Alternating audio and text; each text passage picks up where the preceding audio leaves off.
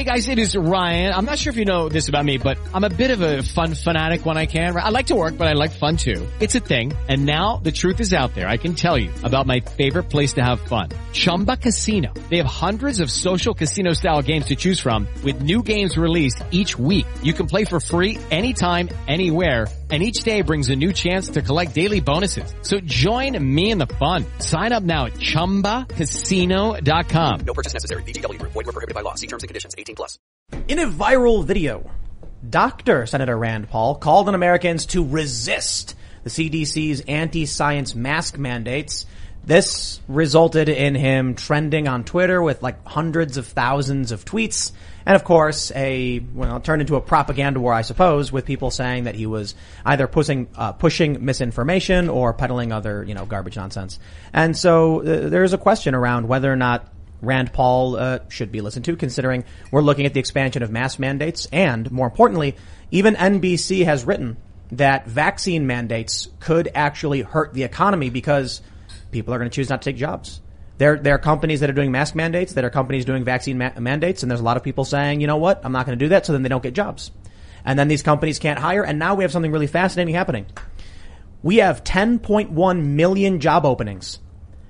We have more jobs available than people available to work at this point, which they say is supposed to be indicative of some great economic boom. But in fact, we're coming off of a massive economic recession, so this has people quite worried. Companies are trying to hire. Nobody is available to work. We'll see what that leads to.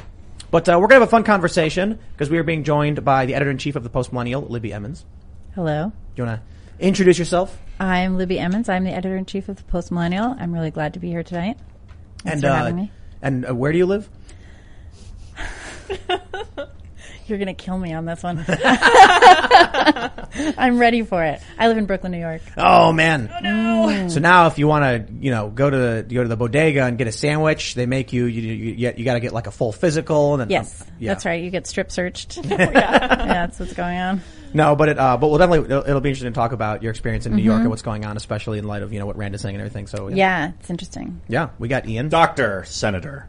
I love Dr. Senator. That's how I'm going to refer to him. Dr. Senator Rand Paul. Are they really not letting people into bodegas without getting vaccines? Bill de Blasio, the illustrious mayor of New York City, put in place this requirement that you have to show your vaccine card or this Excelsior Pass that Governor Andrew Cuomo created, which has plenty of problems. But the requirement goes into effect, I believe, September 13th. So there's a very limited period of time in which to still enjoy the delights of the Big Apple. You mean a limited amount of time to escape from New York? Well, there's that too. Yeah. Great movie, by the way. Who was it? Who played Kurt Russell? Kurt That's Russell. right. Snake Plissken. Escape from New York, baby. That's my jam. Well, you still have about a month and a half, so right. a little bit, about a month. About so a month, yeah. good luck. It can be for my birthday. It'll be my birthday present. There you go. Clean. We got Liddy pushing buttons. I'm here in the corner pushing buttons. I'm delighted to have Libby as always. Enjoy her input and really looking forward to hear what she's saying about what's going on in her city of New York City. And I'll also add too, Hollywood stars are fleeing for Austin. So to all of the people we know who are like, you got to go to Austin, I'm like, I said this was going to happen because they're going to bring everyone with them. So I'm certainly, we were looking at Texas. We were like, maybe we should go to Texas. And then I was like, no, I don't want to go to Texas. And I'm glad I didn't. But before we get started, head over to timcast.com, become a member, and you'll get access to exclusive members-only segments from the Timcast IRL podcast, as well as an advertisement-free experience. You'll be supporting our fierce and independent journalists, as well as our new shows. I got the rough cut on the new mystery show, but we're getting ready for the branding and the launch. It's going to be a whole lot of fun. So again, go to timcast.com, support our work. But don't forget to like this video, subscribe to this channel, share the show with your friends, give us a good podcast review, and share the show if you really like it. Let's read this first story. You may have seen the viral clip. Senator Rand Paul, Dr. Senator Rand Paul urges people to defy COVID mandates. They can't arrest all of us. That's a bold statement. He says, quote, it's time for us to resist. They can't arrest all of us. They can't keep all of your kids home from school. We don't have to accept the mandates, lockdowns, and harmful policies of the petty tyrants and bureaucrats. We can simply say no, not again. Paul also threatened to hold up every bill with 2 amendments. If any school system tries to keep kids out of the classroom this fall, one, to defund them, and another, to allow parents the choice of where their money goes for their child's education. That should be law anyway. We should have school choice. But he says, there's a quote. Children are falling behind in school and are being harmed physically and and psychologically by the tactics that you have used to keep them from the classroom during the last year. We won't allow it again. Now, of course, there's already a bunch of people who are claiming that he's telling people to outright defy the CDC in general, which was the funniest thing I saw from that. They were like, Rand Paul says to defy the CDC. And I'm like, he specifically said the restrictions that he called anti-science. I don't think he said the entirety of the CDC. And that distinction is kind of important because the CDC does more than just talk about COVID, mind you. They talk about a lot of things.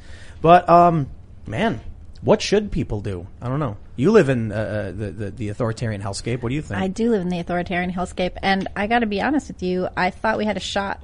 You know, I thought things were not going to quite get this bad. A lot of people in New York City are vaccinated. I think we have some rather high percentage of New Yorkers who are vaccinated. There are people who still don't want to get vaccinated.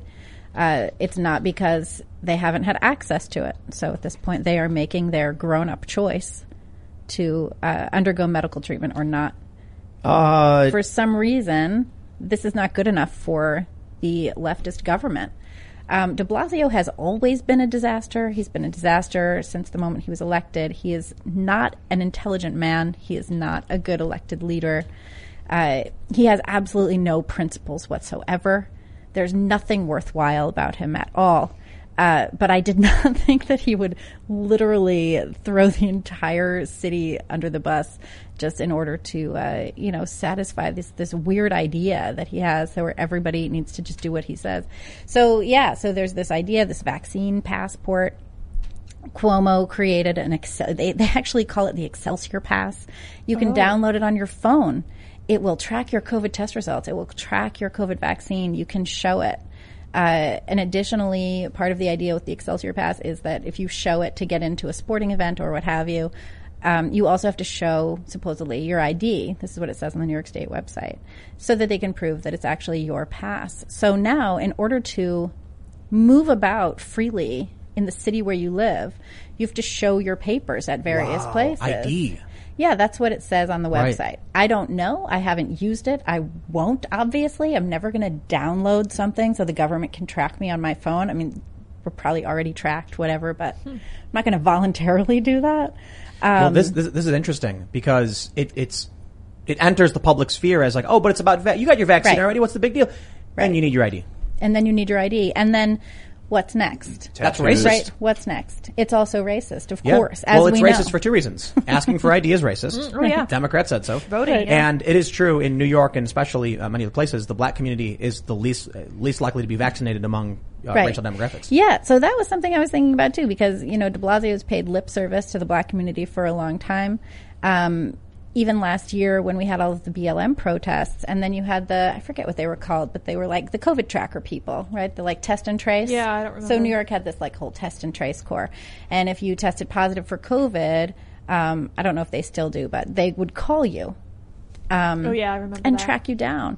And de Blasio and Cuomo, one of the things that they agreed on during the pandemic was that you are not allowed to ask someone if they have been to a protest when you are doing a track and trace thing for COVID. Everything's a protest from now on. So you're allowed to protest without having, and so then they said then all these reports came out that said BLM protests weren't super spreader events. You literally weren't allowed to ask people if they'd been to a protest. Yeah. Once they were tracked with COVID, you weren't allowed to ask them. So there's actually no way of knowing whether or not they were super spreader events or not. I have a question for you. What percentage of residents of New York City do you think are vaccinated? I think it's something like 60.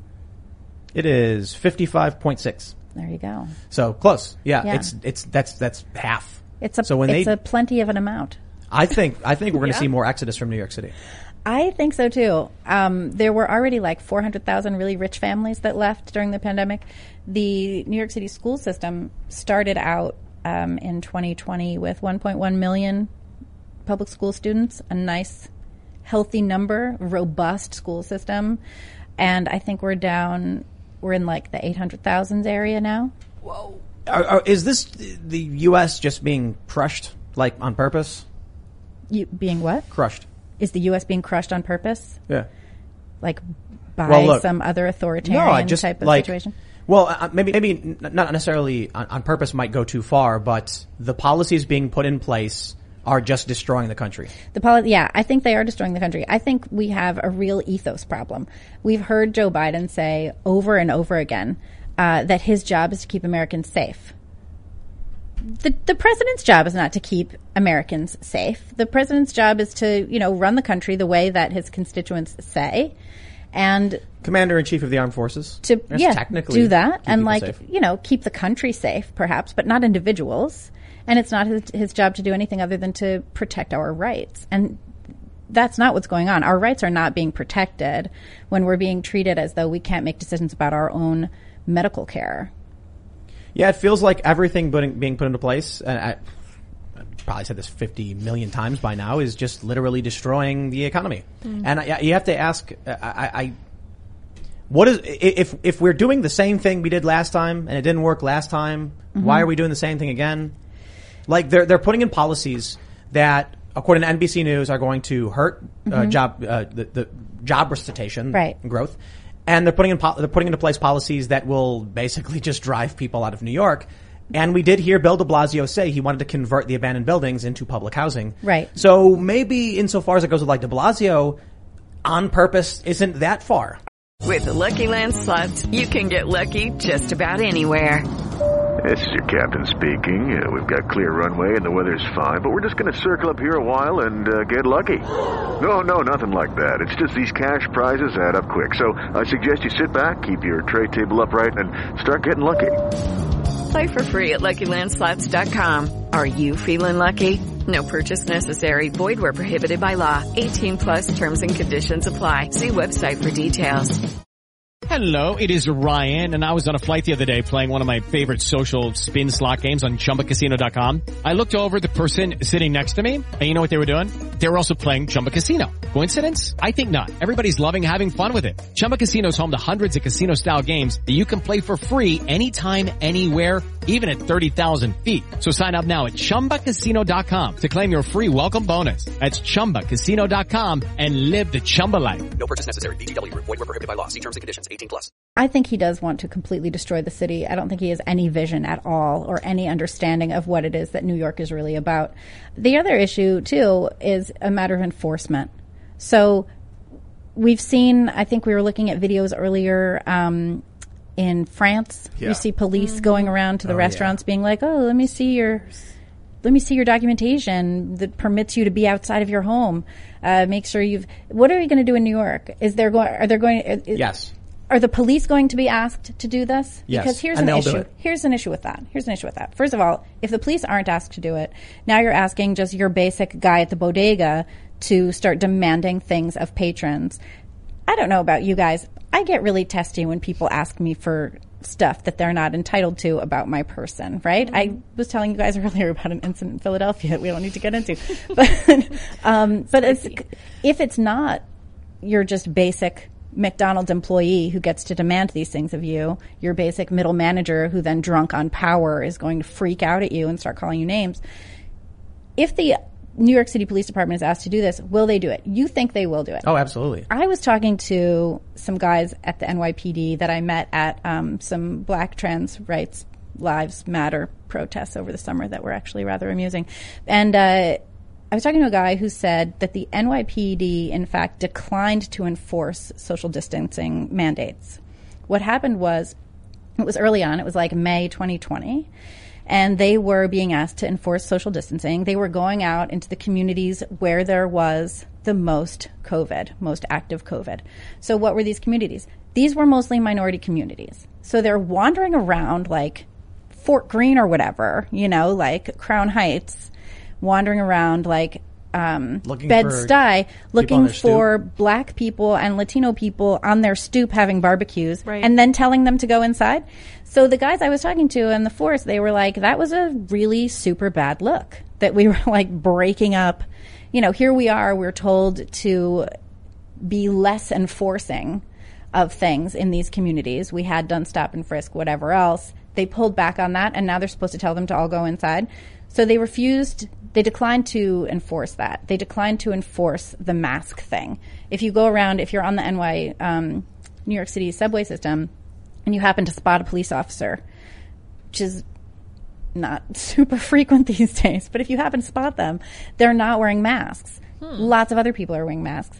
The NYPD declined to enforce this stuff. In fact, I don't know if you guys remember, there was a bar in Staten Island that was like very vocally opposed. So it was the state police that were enforcing that stuff because that's who Cuomo had control over. Well, then the state police are going to come in and do it.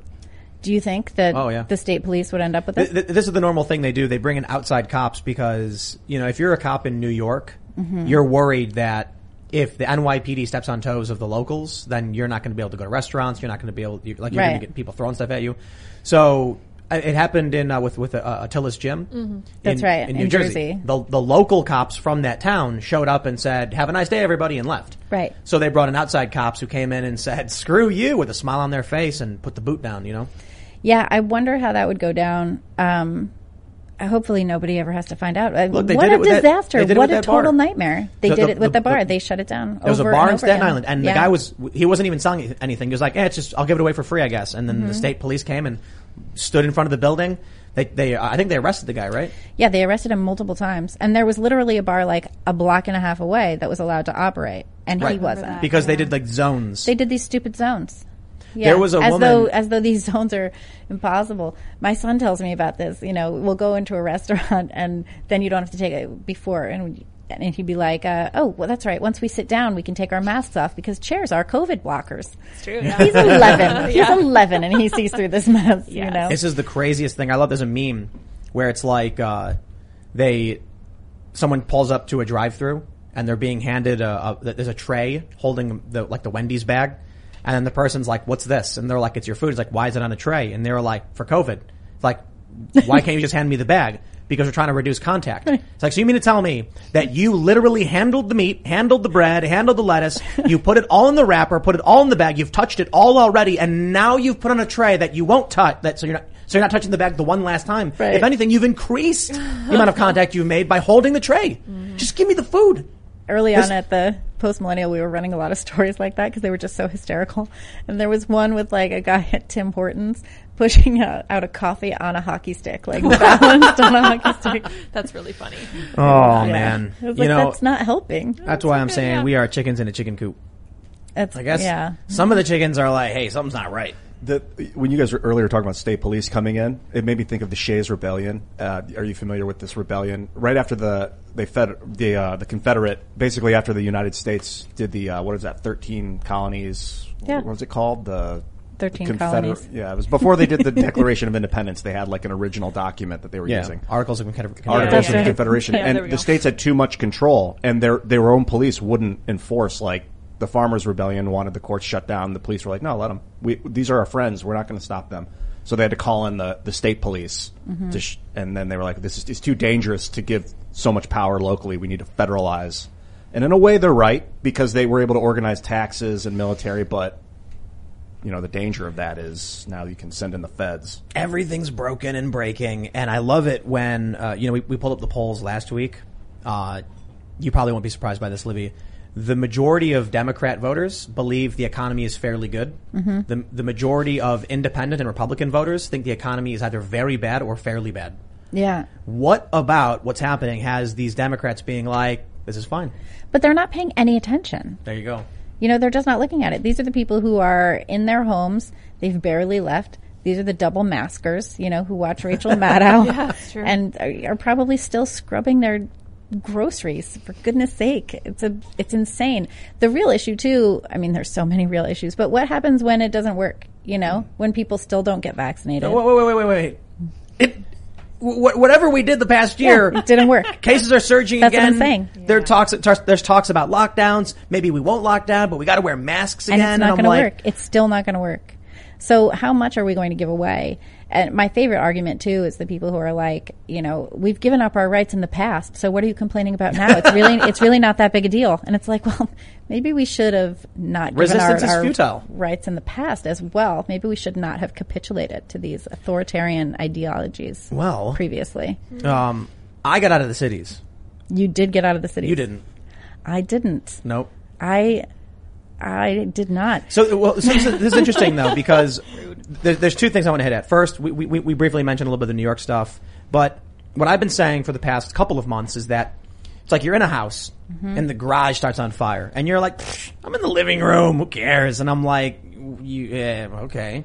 But the other issue is more importantly, you could argue if I'm sitting in my living room and the garage catches fire, I can go put the fire out. The problem is you've got other people in your house holding you back, saying there's no fire, stop.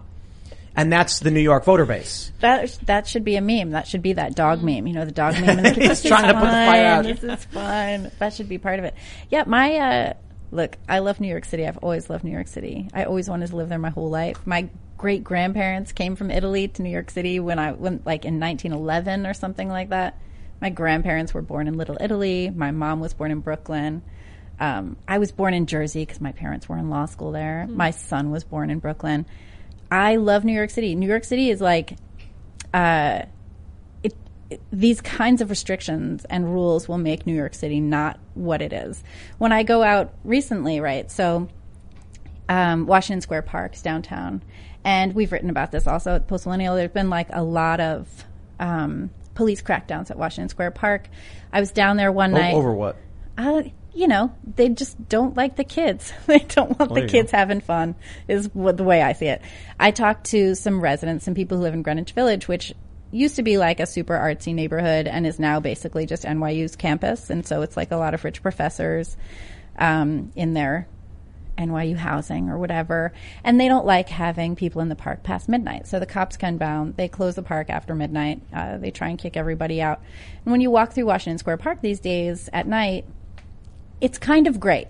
It's kind of like it was in the 90s, right? Like there's a lot of kids making out, making a mess, getting high, like screwing around, you know, like it reminds me of my misspent youth, which I like. And then the cops come in and shut it down. But that kind of New York, and also in the east side, on the Lower East Side, people are always out, they're unmasking, they're all, you know, they're like having a good time. None of that can last with these kind of restrictions. None of that can continue. The arts scene can't continue with that. And arts culture also has been so incredibly co-opted by authoritarianism at this point. You know, it's propaganda. They just like do exactly what they're told. They create the kind of work that they're told. Yeah. That's the people in New York and how they vote. I mean, it's yes, just... Yes, it is. I'm continually impressed by the cognitive dissonance of... The TV says X one day and then Y the next day, but they're both consistent. I just love these memes that are going around where it's like these blue check people tweeting things like, you know, during Trump, why would anyone trust the federal government? And then there's one guy and he's literally saying, give me the booster every single day into my veins. Now they love it. Now they love the federal government. It's insane. So yeah, so they're voting. How do you save us? This is the thing. Look, a lot of people are like, don't leave the cities, Tim, stay and fight. And I'm like, dude, New York's like 20% conservative, and I'm not even saying conservatives have all the have the right answer. It's just the only alternative, and there's nothing. There's nothing, and there aren't any options, right? I mean, I'm a registered Democrat in New York so that I can vote in the primary because who cares about the mayoral primary on the Republican ticket? It just doesn't matter. Eric Adams was on the ticket, and it was actually fascinating to see that Eric Adams won that primary. He was he's Democratic Party machine. So yes, he's far leftist, etc. But he was the most conservative one on the ticket. And people were shocked that minorities voted for Eric Adams instead of Maya Wiley, who was like, you know, progressive. And we're like eating rainbow puke and all of that stuff. But this is just losing. It's losing. So, yeah. Do I want to leave cities? No, I love cities. You are partially right, though. But I did fall in love with Dallas recently, which was amazing. I was down there covering CPAC with Post Millennial, and I kind of loved I really loved Dallas. So a couple of things. One, it was really non-judgmental. So a lot of guns. I didn't see a lot of guns, but maybe that's part of it. Maybe that just keeps everyone polite. What do they say? An armed society is a polite society. You know? But the people I met were very non-judgmental, very just like open and like, hey, what's up? I would say like, people would say like, oh, you know, what are you doing here? And I'd be like, I'm here for work. Nobody asked me what I did for a living. No one cared. I respect that. I've spent my entire life in the Northeast where who your family is matters, where you went to school matters, what your job is matters. Like all of these little things matter. And the only thing that doesn't really matter is who you are personally and individually. You know, all that matters is like the trappings of who you are. And in Dallas, it wasn't like that. There was this great neighborhood called Deep Ellum where I went out drinking pretty much every night, which that was fun. But another thing that I liked too, was that it was a big city, but it didn't have it didn't feel like it had these same kind of constraints. Oh, I mean, Texas is open, isn't it? Yeah, Texas is pretty open. I was in Houston last week, which was different than Dallas. What was the difference? Houston is a little more, it felt like a little more glam, I think. It's also not as walkable. Dallas was a very walkable city, which I liked. Like, I could walk to all of the places I wanted to go. Another thing I liked, too, though, just, you know, and maybe it's just because I spent my whole life in the Northeast and it's changing so quickly into something where I don't feel comfortable, where I don't feel like I can be part of life there. Like when I was in Texas, I've never spent like any time in the South ever in my life. Like I've been to Florida. When I was 8, I think we went to the beach in the Carolinas. You know? Oh yeah, but Ocean Isle. It's nice. I don't know. Like there's a picture of me in a bathing suit. Like I don't really know what's going on. I remember the condo was cold. That's it. So I've never spent any time in the South, and then it was amazing to have absolutely no point of reference. Like there were no memories anywhere. There were no, in New York, everywhere I go, like every street I walk down, every corner, you know, it's like, oh, I remember that. I was recently walking with friends and I realized that we kept passing theaters where I'd had work performed, and, you know, I don't do theater anymore. But I was like, every time I was like, oh, crushing, a little crushing. Nothing like that in Dallas, which also is open and free and comfortable, and people are non-judgy, and you know, maybe I can, I don't know, maybe I can make a new life. So, I'm really interested in moving the post-millennial to a southern state, so we've been kind of talking about that. I hear Tennessee is great. Tennessee. Got to visit Tennessee. I would say, yeah, Tennessee or Kentucky or West Virginia. So I'm open. But what's sort of what I keep marveling at is that I've never been open to leaving the Northeast in my entire life, like ever. And now I'm just like, oh my God, put me in my car and drive south. Lucky Land Casino, asking people, what's the weirdest place you've gotten lucky? Lucky? In line at the deli, I guess? Aha, in my dentist's office. More than once, actually. Do I have to say? Yes, you do. In the car before my kids' PTA meeting. Really? Yes. Excuse me, what's the weirdest place you've gotten lucky? I never win and tell. Well, there you have it. You can get lucky anywhere, playing at LuckyLandSlots.com. Play for free right now. Are you feeling lucky? No purchase necessary. Void where prohibited by law. 18+. Terms and conditions apply. See website for details.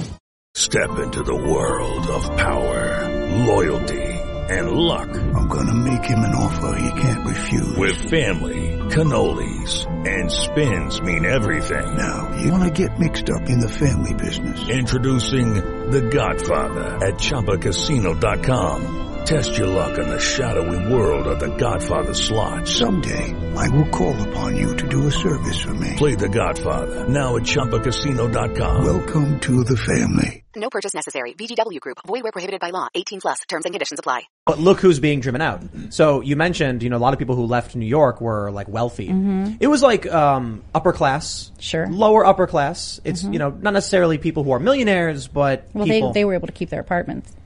The people who moved? No, the millionaires. Oh, right, exactly. They just went to their other house. Exactly. Mm-hmm. The ultra rich were like, I'm going to go stay in Martha's Vineyard for a little while. Like Obama, they party with him this weekend. Exactly. But a lot of people were like, we're moving. Mm-hmm. And they had the ability to move very quickly. So they're well off, but not necessarily the ultra rich or anything like that. They're leaving, but you're not ultra rich or anything, and now you're leaving. Nope. Yeah, so they're driving away you. They're homogenizing the city. The only people who are going to stay are going to be diehard authoritarians who are just like, whatever de Blasio says, I will do no matter what. And they do. Or the really poor. The people who can't leave. Who will now live under the boot. Yeah. People and that the are uninformed people might are stay. yeah. And the New York City public school system, which I watched decades of rebuilding. And so that, like, you know, my friends who have money who could afford private school were sending their kids to public schools.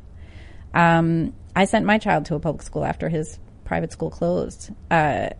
I can't afford the private schools in New York City. It's like $45,000 a year, ridiculousness.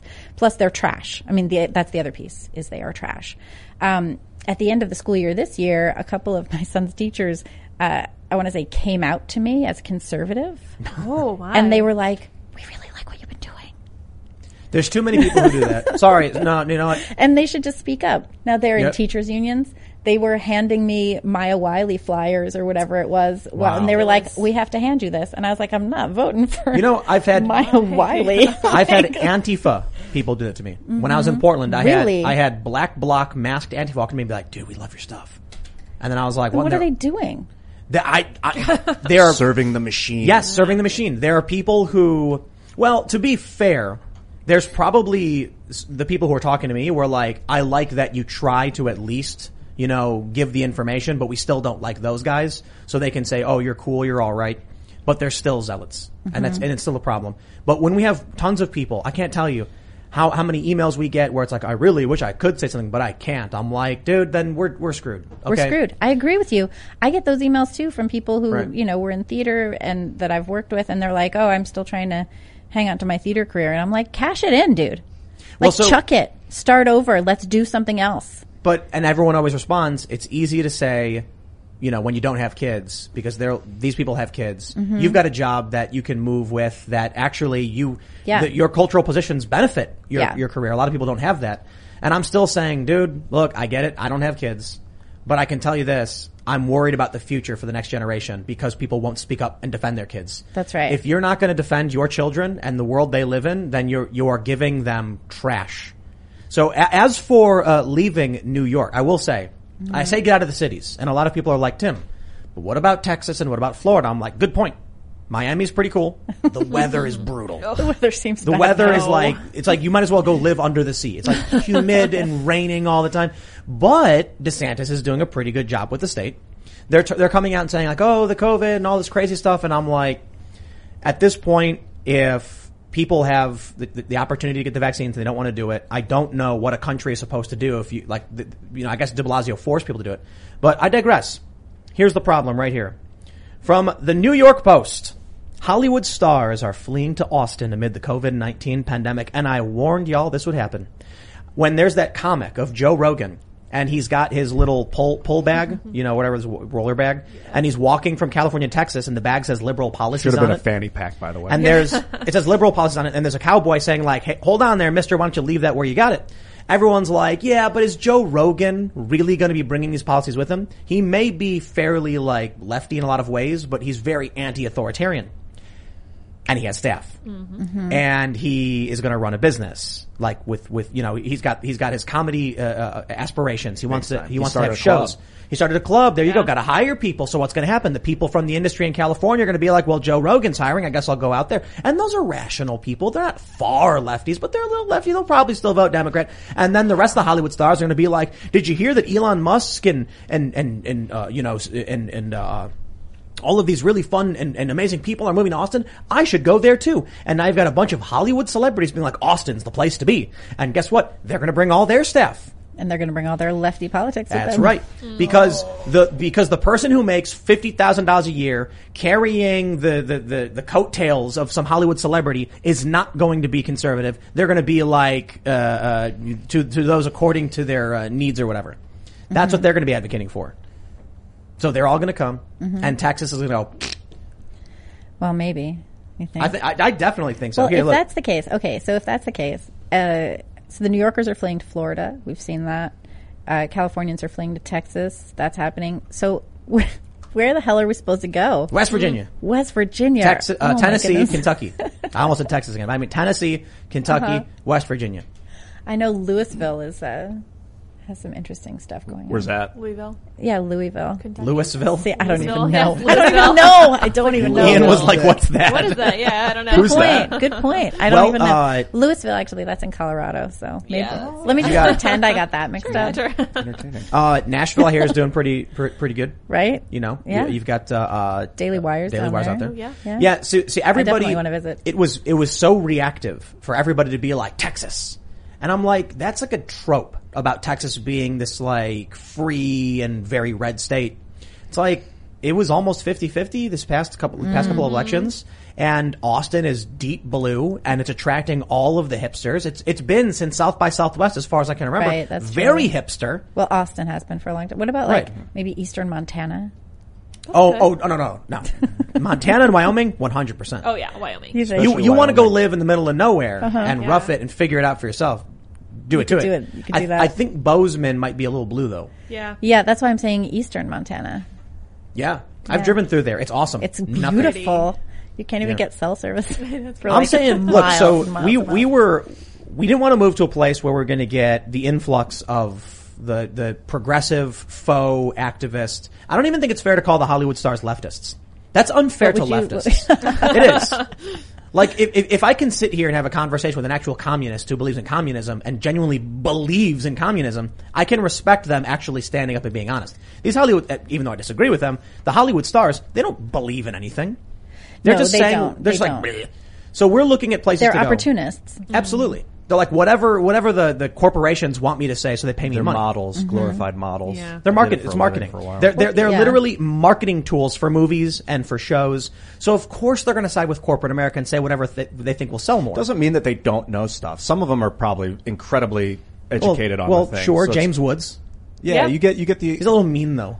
You know, your job is to keep your mouth shut, though. So if they do know what's going on, they will get ostracized if they speak up. Like James Woods. Like it happened to me, basically. I stopped getting called back when they started my YouTube videos. 2007, that was rough. Look, we were trying to find a place where we can get away from the cities, have space, and, expand. And we were in the Philly area, and it was nuts. It was one of the worst states for restrictions. And they told us, like in March, don't go outside anymore.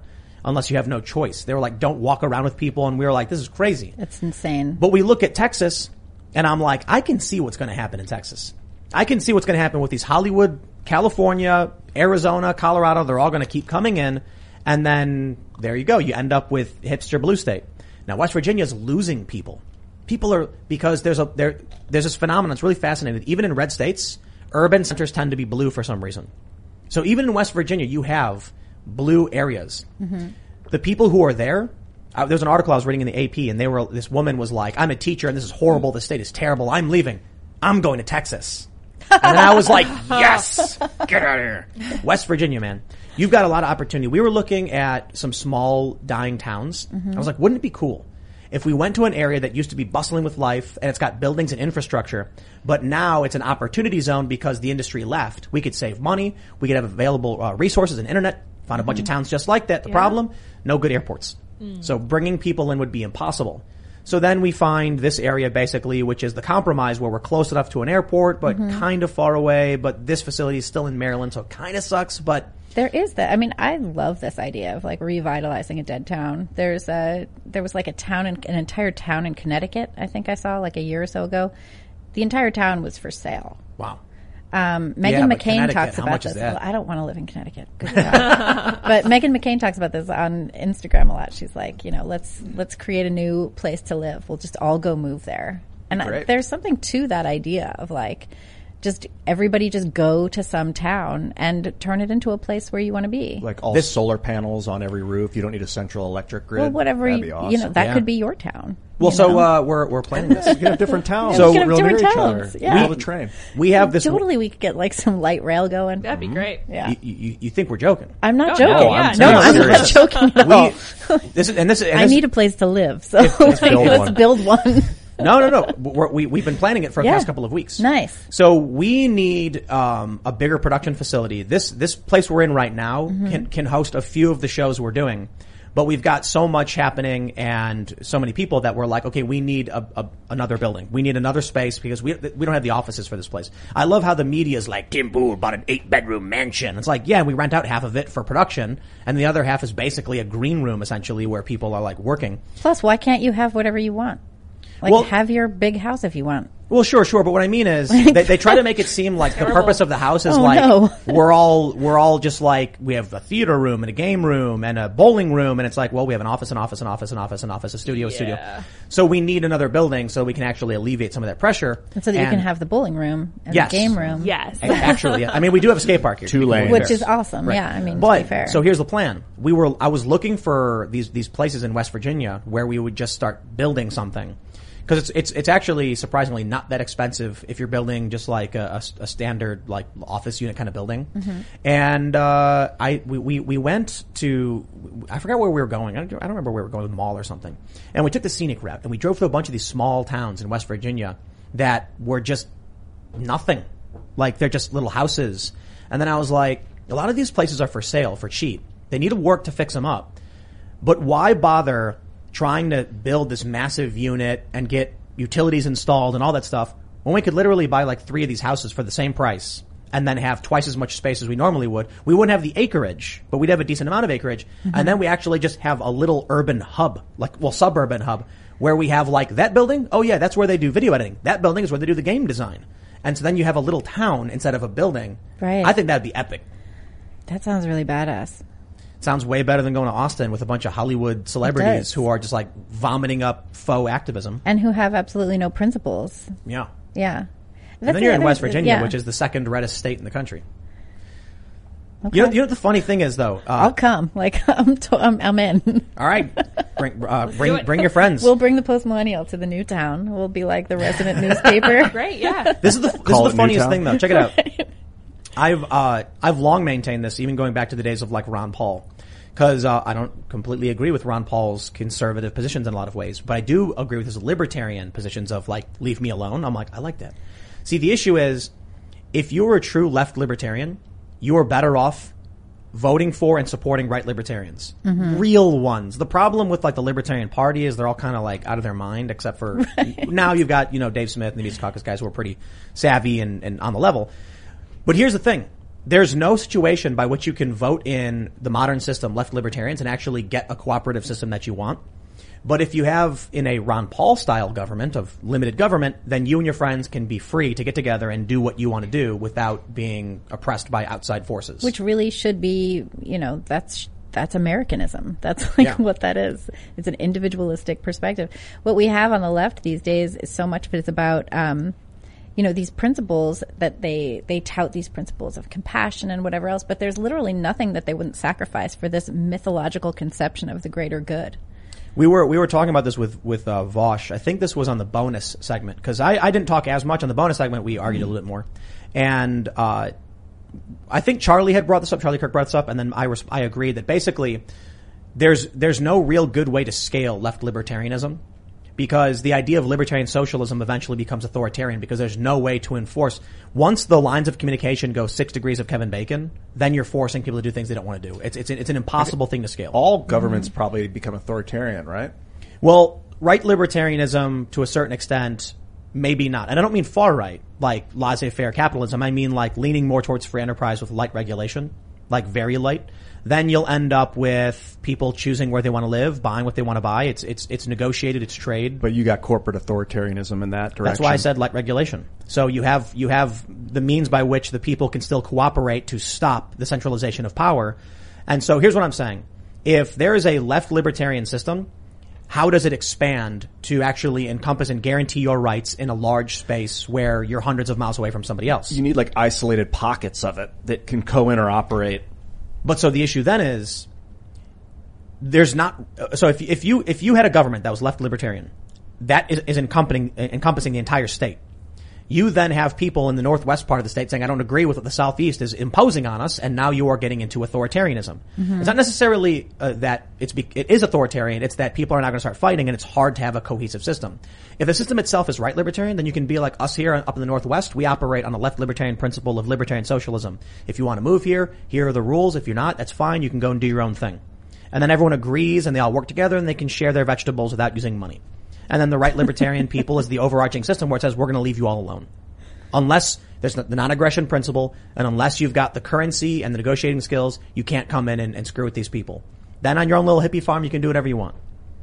That, I think, works out pretty great. Maybe, unless, except that it's a very similar type of thing, right? Because you still then have a sort of group ideology that rules everything, and individuals are not permitted to go against that group ideology. But like in a small farm, I don't know. That's like if I own sort a of like farm a and you want to commune live, type of thing. I mean, That's if it's right. your farm, right, Exactly. and it's like your actual farm, then I wouldn't move there if I didn't want to go along with your thing. And there you but go. like then we're also, cults do that too. Like, did you guys see that Netflix documentary about that little town in Oregon that was taken over by this weird cult? It was like No. Wow. weird like public sex cult thing. It was No. very weird. interesting. Weird. It was weird. I'm yeah. saying there's one very famous commune. But they pushed out all of the people who lived there originally. So the people who lived there originally had this sort of, they were just like doing whatever. They were mostly older folks, retired. There was like a little cafe or whatever. So these cult people moved in. They all started wearing the exact same outfits all the time. And they basically ran for city government and they pushed out the people who were there. And they took over the town. Right, that's when you get into authoritarianism. That's why I'm saying left libertarianism doesn't scale. It eventually just becomes authoritarian. So the true ideal of left libertarianism would be like a farm with like a bunch of hippies hanging out and they're friends with each other and they're a family or whatever. I guess a little utopian. There's a very famous one that's got 100 person capacity and people apply and then they say, here are the rules, and then they come in and they stay as long as they want, and when they're done they leave, and then it opens up a position for someone else. Somebody else can come in. Yeah. So it's capped at 100, and everyone knows the rules and everyone agrees, and they arbitrate disputes between people. But for the most part, it is a cooperative, and the people with seniority are the ones who basically say like, okay, if you're new here, we're going to protect the people who are here, but people rotate. Interesting. You get bigger than that, and you start swallowing up other people's jurisdictions, and then it just becomes Why can't we have a city that respects people's individual liberties and doesn't capitulate to authoritarianism?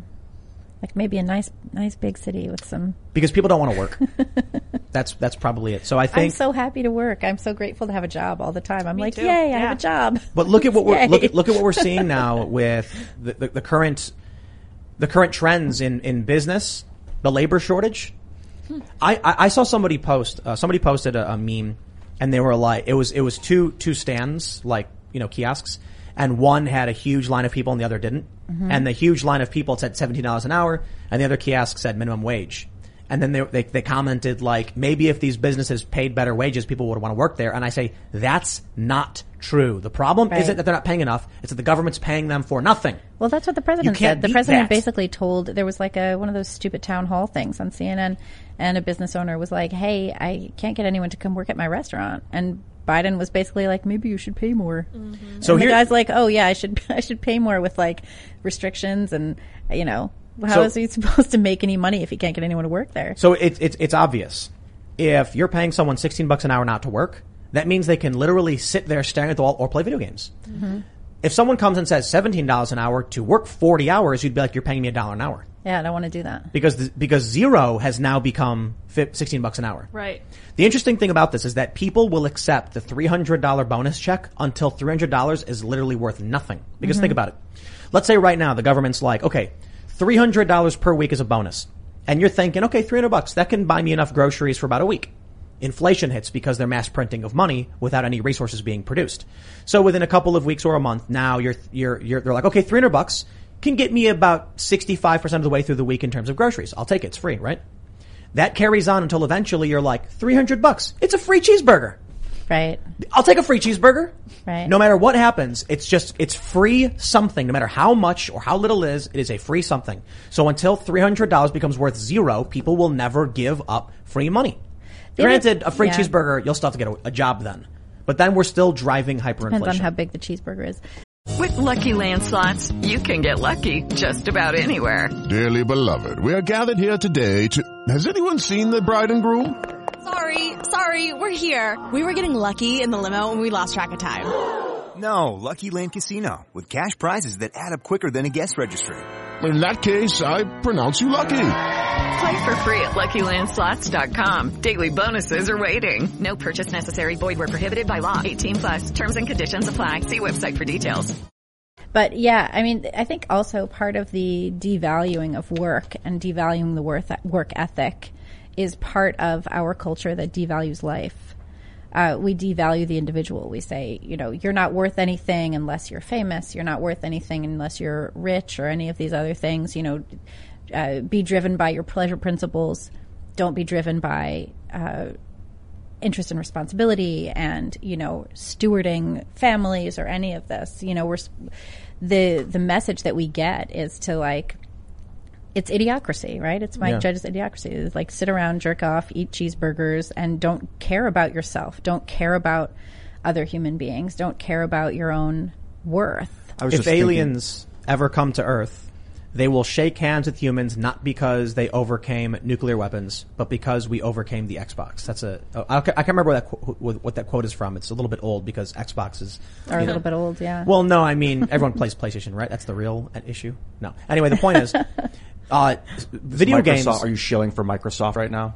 No, I'm mocking them for being, less popular. Xbox. Video games trigger, dopamine. Mm-hmm. Right. It's replaced our actual goals and drives and desires. We are addicted to we're not doing substantive things anymore. I've been feeling nihilistic lately, and it's partly, I think, and I'm kind of trying to locate why. What I've come to is I keep wanting to solve the world's problems. It's in this lifetime. I feel like I can, and I'm going, if I don't, then I failed. And it's driving me insane because it's such a big problem and groupthink and herd mentality. And I realize, or at least I'm thinking, maybe we're just planting the seeds of the trees we'll never see. Yeah. Well, of course, it's a long game. It's a long project. But also, doesn't the project have a lot to do with how we interact with each other on a personal level, how we go about our daily lives? Being kind to each other is so meaningful. I don't think that can be overestimated. It sounds dumb and Pollyanna-ish, and I've been accused of Pollyannaism before. What's that? Pollyannaism, where you're just hopelessly optimistic despite this is hit fun. With meteors all the time. It's a dog sitting in a burning building saying this is fun. But I do think that what really matters in life are the kind moments that we have with one another. I think that's what. We're going to jump into this guy right here, Philip DeFranco. Oh. We're going to talk about Philip DeFranco. Okay. I used to be a big fan of Phil DeFranco. He was his own guy. He started on YouTube a long time ago, one of the OGs, and he built up this news company. He had SourceFed, and I was always like, man, this guy, he works hard. He was calm, rational, reasonable. He interviewed Gary Johnson. He brought alternative voices to the political debate, and I was like, this is cool.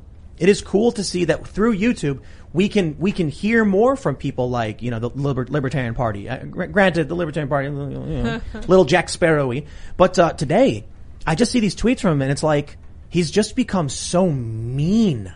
He was always kind of snarky like that. Yeah. But it's one thing. I don't know, man. Maybe I'm just wrong, but I've met him a couple times. I've talked with him, and he always seemed to be willing to listen and kind of more reasonable. Yeah. Like when the media ecosystem was on TV yelling and things like that, he always presented the news in a way that was more so like, well, let's take a look at what they're saying and why. Like, let's be reasonable. Here's what he has now. Philip DeFranco tweeted, imagine having the eligibility and access to get the vaccine and saying, nah. Also to the pearl clutchers offended by this tweet, yes, I am calling you stupid, and you can go F yourself, you ignorant, selfish F face. He then posted again, F man, damn it, this isn't me. I missed the mark. I would really like to apologize if you'll give me the time to read this. I saw that tweet when he said that, and I was like, that's cool, man. That's like Phil. And then I read what he actually posted. Oh.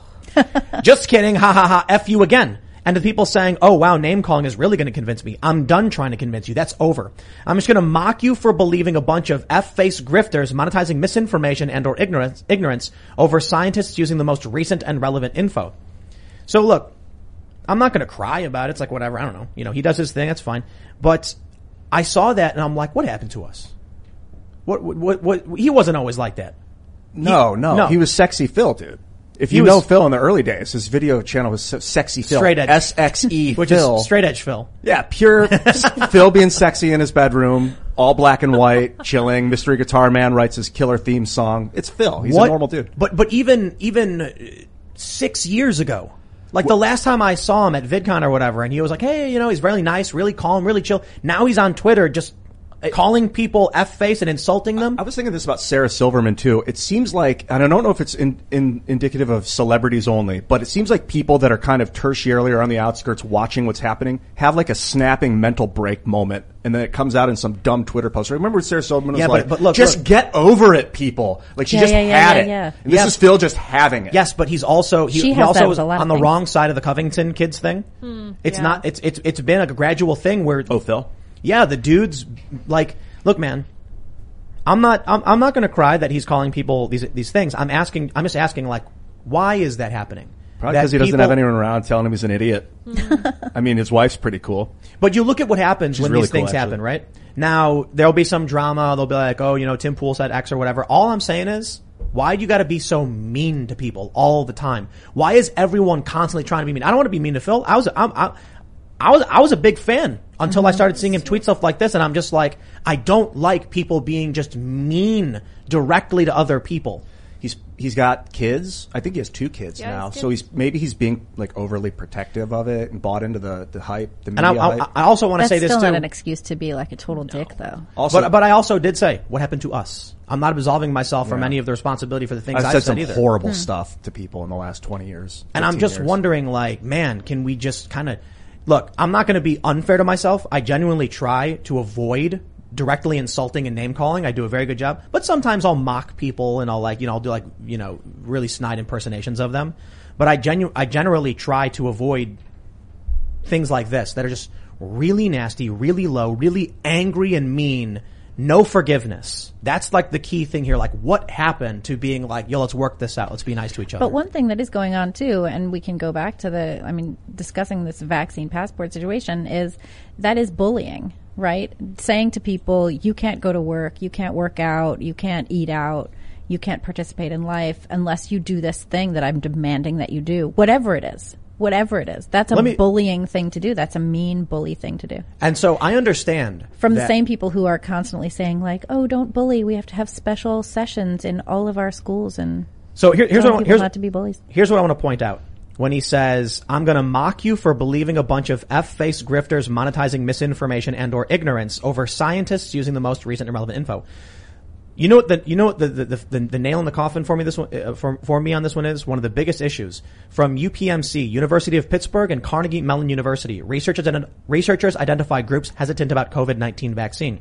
And they say, hesitancy held constant in the most educated group, those with a PhD. By May, PhDs were the most hesitant group, while vaccine hesitancy decreased across virtually all racial groups. They say blacks and Pacific Islanders had the largest decrease. They mention that those with high school educations or less were the most likely to reduce their vaccine hesitancy. So here's my overall point about what Phil is doing. Not only is he being really, really mean to people, but he is also very, very wrong about what he's talking about. The people who are being misled or, whatever, are not more like, first of all, why would you be mean to somebody who is confused by lies? Right. Mm-hmm. Like when people believe bad things, I don't say you're a stupid moron. I say that's not true. Let me show you the proof. Mm-hmm. So why come out and insult them? And it turns out, of all the people he's criticizing people with PhDs. Now I can't tell you why people with PhDs are the most hesitant. I have no idea. So the point is, are we going to pretend like people with PhDs are stupid? Okay, well, isn't that the science in academia? We have a very serious conundrum of perspectives here. This is science. Mm-hmm. We're supposed to trust science, right? Mm. Okay, well, Carnegie Mellon University and University of Pittsburgh are saying PhDs are the most hesitant group. They're also academics. And I want to know why they feel that way. I'm not going to scream at them, insult them, and deride them. And I'm not trying to be mad at Phil either. I'm just hoping people kind of chill out and we can have real conversations again. You know what we did with Charlie Kirk and Vosh? I thought was incredible. And there's a photo of all of us, we're all just standing together and everything. And I'm like, look at that, man. They come here, they meet, they laugh, they made points. They don't agree with each other at all. Mm-hmm. But at least we can have something where we can sit down and be cordial. Twitter is a nightmare. We should just, you know what? I'm for one regulation right now. Ban Twitter. Just go and get rid of it. Text, communicating in text. That's where all this dumb miscommunication seems to be stemming from. But where's the anger coming from, dude? From like the Twitter lack of emotional interaction. Like when it's all text, when I etch something on a wall and then you walk in and look at the wall, we're not having that emotional connection. And so I can see where the anger, why we build. I write tweets all the time. Dumb thing. Mm-hmm. I'll write a tweet and then I'll delete it. Yeah, I did that today. I do it like 7 times a day. I'm like, here's how I feel, and I don't need to share that. Yeah, I do that too. I kind of should have done that the other day. Why? What did you tweet? I tweeted about how New York City's vaccine passports are a total disaster, and I'm definitely going to leave New York. People are like, oh, let me have your apartment. And I'm like, girl, the joke's on you. You don't want my apartment. That was Dana Schwartz. It was a couple of people. So there was... but no, it doesn't get good light, and it's not in a neighborhood you want to live in. What neighborhood? I'm not going to say where I live. You posted a tweet saying the vaccine passports were wrong. Mm-hmm. And then it actually made it to the front page of Reddit, r/all. The funniest thing about it was the comments were all calling you an anti-vaxxer. Right. And it's like, you're vaccinated. Yeah, I'm vaccinated. But see, that's the thing. Yeah. This is the tribalism. The point is that that's my choice. Nobody should have to show their medical status in order to move freely about society. It's insanity. And their ID? Show your papers? We should have a right to live anonymously in our cities, for God's sake. Well, it's not only that, it's that how many times have we heard showing your papers was the wrong thing, that we should never have the authority demanding papers from people going about their business. But you have to watch saying anything about that too. I mean, you have Marjorie Taylor Greene comparing, vaccine passports and mandates and things like that to Third Reich things, and she gets totally slammed for it. So, I mean, you can't. There's also this thing where you can't make comparisons to historical realities. This is whether it's right or wrong. This is the perfect example of tribalism. The fact that when they see your post saying like we shouldn't mandate this stuff, the response is anti-vaxxers are so dumb, even though you are vaccinated. Right. It shows that they don't care about reality. It's the other. You know what I just watched the other day? Have you guys seen Electric Dreams? No. It's on Amazon. It's a Philip K. Dick shorts or whatever. Dude, you guys got to watch the 10th, the final episode. I think it's episode 10. It might be episode 8. I don't know. It is about this guy, and it's like in the near future, I guess. And there's one candidate left in the race, and so you vote to affirm the president. And then she's a female candidate, and she's being interviewed, and she abruptly says, "Kill all others," then changes the subject to education real quickly. And then the interviewer is like, "I can't believe you would say something like that about education." And then this guy's like, "Wait, what? She just said kill all others. Why isn't anybody talking about this?" And he gets his wife, and she's like, "What are you talking about? I don't care." He goes to work, and he's telling all his friends, and they're like, "Man, who cares about politics?" Right. Then a few days later, there's a billboard that says kill all others, and there's a person hanging from a noose. And then they're like, it's just politics, man. It's a gimmick. It's a dummy. And so this guy keeps coming out and saying, like, why are you doing this? Why are you advocating for this? And the people go, what are you? An other? Why are you defending them? He's an other. And that's how you identify yourself. It was a brilliant episode. And the gist of it is basically the authority makes a declaration. Mm-hmm. If you oppose them, you are the person they're talking about. You're the problem. And that's what's happening now. If the government says, we're going to do something abusive and authoritarian, and you say, I don't think you should do that, they say, then you're the Nazi, you're the fascist, you're the anti-vaxxer. You're the problem. Yep. Mm-hmm. Yeah, it's risky when you're dealing with totalitarian regimes, because if you come out against them, you'll get murdered. But if you create an alternate path, that often can work. It is extremely creepy to me what's happening with everything about how you quite literally have people who last year were anti-vaxxers, and we all called them anti-vaxxers. Right. It's hilarious. Right. Now, like those people who wouldn't get their kids vaccinated against like the measles, and so we had like a measles outbreak in California. I'm talking about last year when all of these blue checks were ragging on FDA and the CDC and the big pharma. You mean like when Kamala Harris was like, I wouldn't trust a Trump vaccine?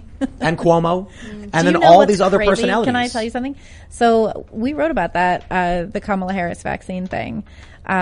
We wrote about it at the time, Kamala Harris is opposed to the Trump vaccine, or whatever it was, some headline. And then recently we wrote about it again. We were like, let's just remind people that she said she wouldn't trust a vaccine, we were fact checked for that. And it was like, this is what she said. The article was, this is the thing she said.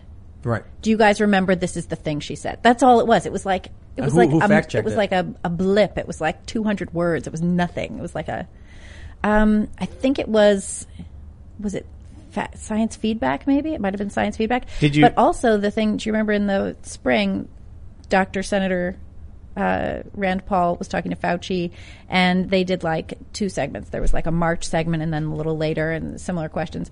So we wrote a story about like, this is what he said in March. This was their conversation in March. This was their conversation in May.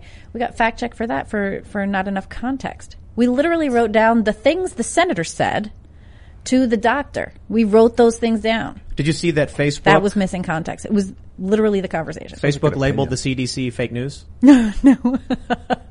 There was a CDC article saying that they were recommending a change in the PCR test to like a better test. And then because of a fact checker, I guess what people were saying was like, aha, this means the test didn't work. And then the fact checker responded to that link saying that's not true. It did work. It's just a change in methodology. But it automatically applied the fake news tag to all of the posts, that post from the CDC. That is amazing. Because social media knows better. They know what the narrative is. And anything that diverts from the narrative is false. Well, I hope you're ready for this one. We're in for a wild ride. NBC News says mandating vaccines amid a worker shortage could spell trouble for corporate America. It's so hard to find workers now that if you know a certain percentage of your workers are going to quit due to a vaccine mandate, you're not going to disrupt that, said one HR expert. So we're in a labor shortage. We've got 10.1 million job openings, and we don't even have that many people available for work. They've said now the ratio of jobs to people is 0.9, down from 1. It used to be like for every one job we had people who weren't looking for work. Now we have more jobs. I guess you could say it's a good thing. It means like people are like, hey, we're open for business. We need employees. But it's actually a really bad thing. Yeah, it means the economy won't be able to recover. We don't have the people. Nobody will work. And now that they're doing mask mandates and vaccine mandates at a lot of these businesses, people are going to quit. It's going to get worse. And also, I mean, I wouldn't want to go to work and be dehumanized and dehumanize the people around me. I wouldn't want to do that either, especially, when I could buy a $300 cheeseburger.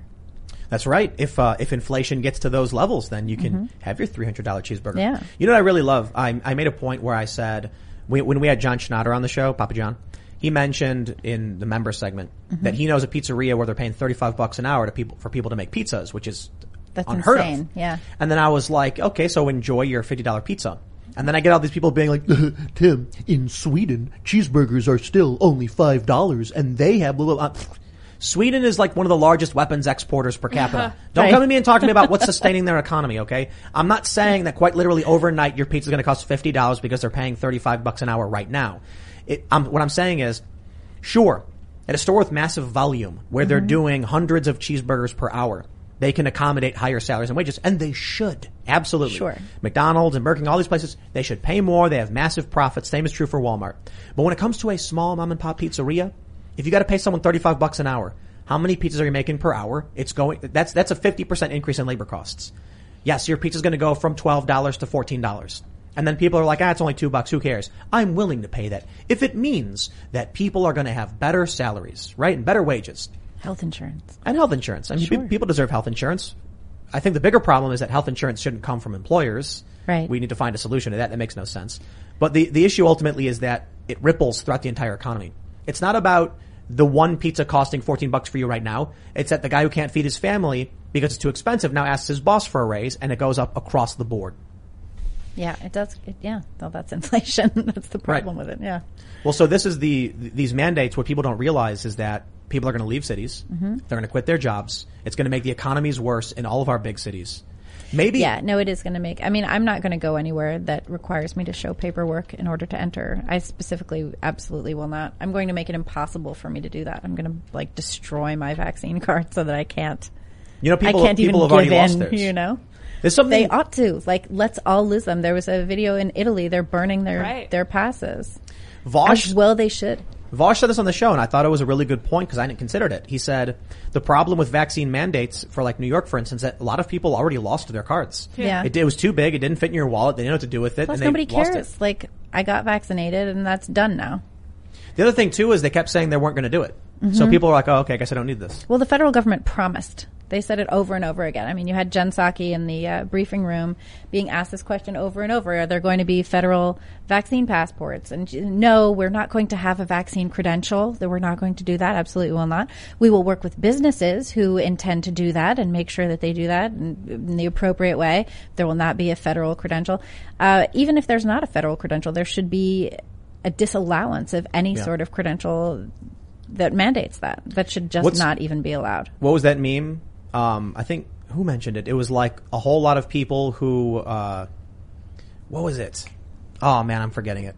I just forgot it. It's on the tip of my tongue. Okay. It was like a whole bunch of people who were like anti-fascist are now show me your papers. Yes. Something like that. Quick switch from. Yeah. Last year, Yeah. it was like oppose the dictator. Now it's show me your papers. Mm-hmm.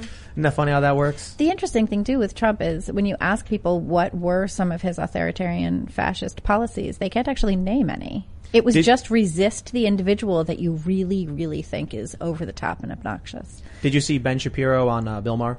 Yeah. So one of the things that Bill Maher said when he mentions Ben Shapiro's book. And I talked to him last week. I did an interview with Ben Shapiro. It was interesting, yeah. He has the Authoritarian Moment, his new book. Yeah. Mm-hmm. And Bill Maher is like, I thought you were going to talk about Trump. And I'm like, please tell me, Trump, what? Mm-hmm. We can talk about war and foreign policy because that's what every president's been doing, and I'll agree with you there for sure. But Trump did a whole lot of nothing in a lot of ways. Yes, that's correct. He did shut down the riots. He wagged his finger and said, oh, the radical left, and then didn't do anything. That's a really good impression. Oh, well, whatever. So they call him an authoritarian, and I'm like, for what? Why? Yeah, there's nothing to back it up. It's just a word that this is used for someone you don't like. It's the other. It's that other thing. I guess the one thing I could say is the people who are willing to believe, like, just follow Trump no matter what Trump said. But that wasn't the majority of conservatives. Conservatives, like the Republicans, the people who voted for Trump were more than willing to criticize him, as evidenced by the fact that you actually have this weird independent voters and Republicans are leaning in the same direction right now. Mm-hmm. Clearly, independents, people who probably vote Libertarian and third party, aren't Republicans. But they all recognize the economy is not good. But for some reason, the Democrats, you want to know what authoritarian is? Authoritarian is when the economy is in flames. Nobody's working, massive job openings. We've got warnings from our mainstream media saying this is going to get worse because of the mandates, and the Democrats being like, I think the economy is going great. You know, fairly good. I get confused when we say the Democrats. Do you mean the politicians or the people that are registered? Specifically, I'm referring to a poll which says Democratic voters believe the economy is doing good. So they're not Democrats. They are. Only the politicians are considered Democrats. No. The voters are just people. They're not Democrats or Republicans. So the way the polling works, it asks you which party you're affiliated with. That's Democrats. confusing because when you say the Democratic Party's full of idiots, I think of Congress, and that in a lot of ways I agree with you. But the people that register as Democrats, I don't want to put them in that ballpark. But they are. They're the ones who are doing this voting. I've registered Democrat for like 20 years. I was you're a registered Democrat. I'm a registered Democrat. Yeah, you're not a Democrat though. You're registered to vote for that party. Right. Is the economy doing good? No, it's terrible. Why is it then that independent voters and Republicans recognize that, but Democratic voters think the economy is doing good? Because they watch MSNBC, and I think Libby pointed that out earlier. That's what it means when they say Rachel Maddow. They identify as Democrats. They all believe the same thing. Whatever the authority tells them, they follow. That's authoritarianism. Lemming mindset. Mm-hmm. That's authoritarianism. Strict adherence to what the authority tells you. It's like Michael Brzezinski said. It's her job to tell you what to think, remember? It's the narrative. I mean, it's that's what everybody is fighting over. In media, too, that's what everyone is fighting over. It's like there's like two stories that are being told, and the media is arguing over which story is the accurate story. And people aren't wanting to just put out facts and say, this is the thing that happened. This is the thing that this person said. I don't think the media is doing that. I think... You don't think so? You don't think that the media is like intentionally skewing towards a specific narrative? They are, but what you said was something more specific. What I'm saying is they're not trying... What the media is doing is they're saying whatever at the time will benefit them politically. That's all they're doing. They're opportunistic. They're not talking about making anyone here to... Yes. And the problem, the authoritarianism comes from the people who are like, oh, Rachel Maddow said the other day that she doesn't trust vaccines, but today she says she does, so I guess I will too. That's authoritarianism. Rachel Maddow said so. Don Lemon said so. Mm-hmm. Let's just do whatever they say. Meanwhile, you have regular people who are like, dude, like I voted Republican for the first time. You know, Donald Trump. I voted for Obama before him in 2020. Yeah, I don't want to vote for. I wouldn't vote for Trump again, probably. You would not vote for Trump again. I think DeSantis is the better choice. But to be completely honest, I'd rather have a Dave Smith. Mm-hmm. Although I recognize the Libertarian Party's weakness in terms of the two-party system of this country.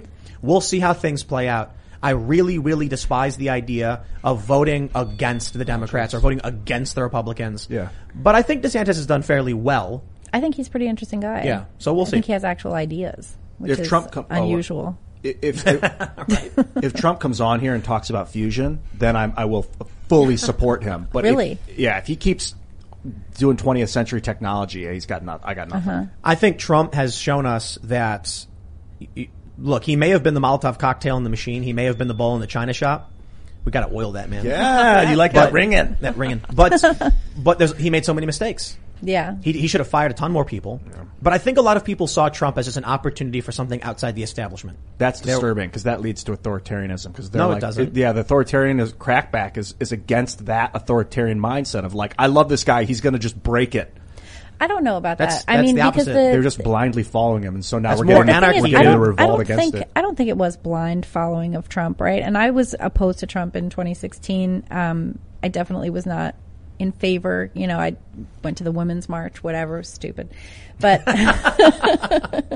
but I think that what you had at the time when Trump was elected were, you know, half of the population did not see their views or their values reflected in any aspect of American culture or political life. Not in arts, academia, entertainment, anywhere, not in media.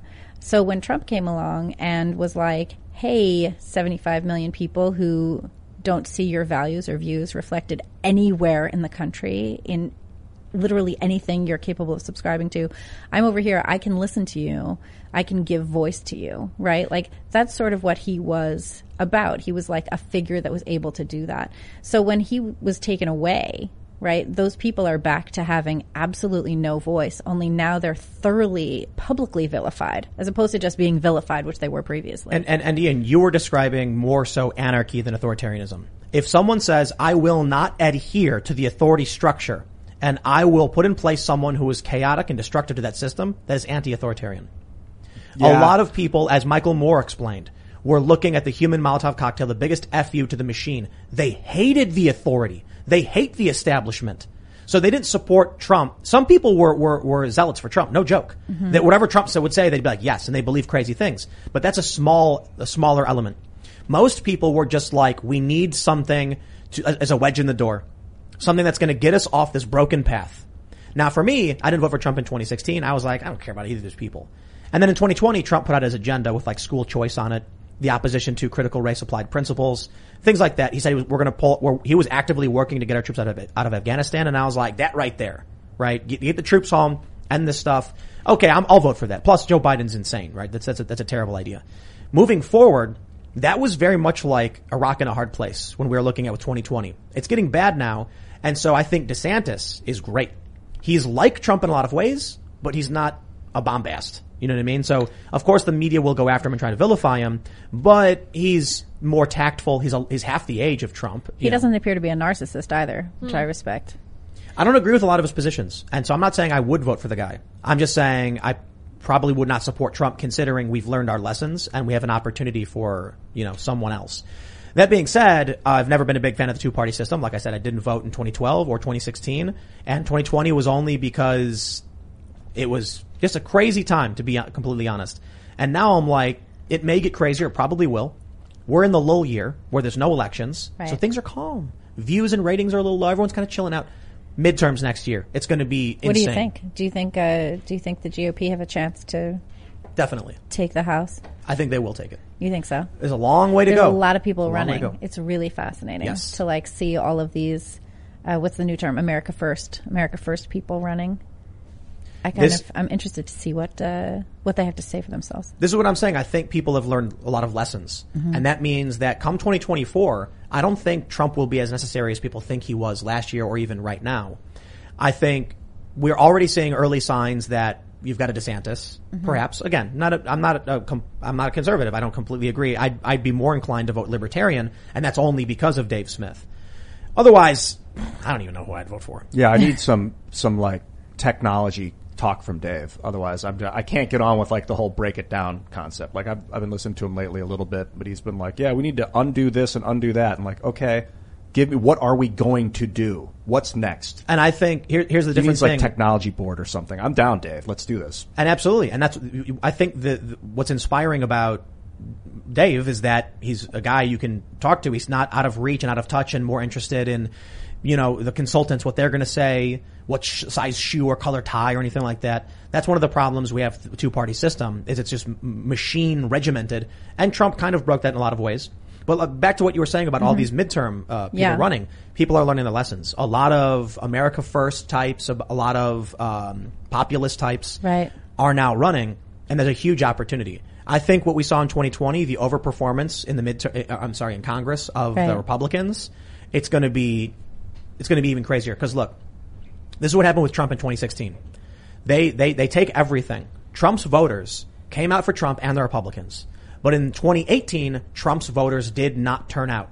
This is true. I went through the data years ago. In 2018, really? Trump's voters were less. Okay. And so that meant for like the midterms. Yes. Right. So what happened was in 2016, when Trump's voters came out, they voted down ticket Republican. Mm-hmm. But because those people did not come out in 2018, to a certain degree was lost, Republicans ended up losing a lot of seats because of that. That's when we got like AOC and all those guys, right? That's right. Yeah. And I think 31 seats flipped from Republican to Democrat because without Trump's name on the ticket, the Trump voters, so many Trump voters were first-time voters or independent voters. Mm-hmm. Now we're moving into 2022. I think a lot of people have learned lessons. And Joe Biden was the we'll take whatever we can get to stop Trump. Right. Now they've lost that. They have lost the name Trump as well. So how many regular people are going to come out in 2022 all dancing and cheering saying, and the orange man, back the party that's been doing, by that point, will have been doing such a poor job of handling this, whole COVID situation.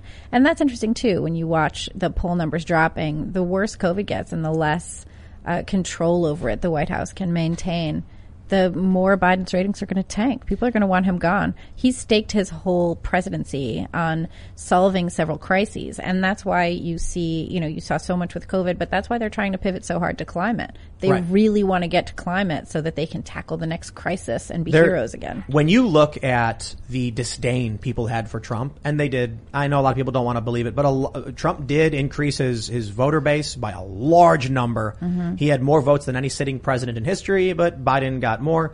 And I hear from people who like, they don't believe it.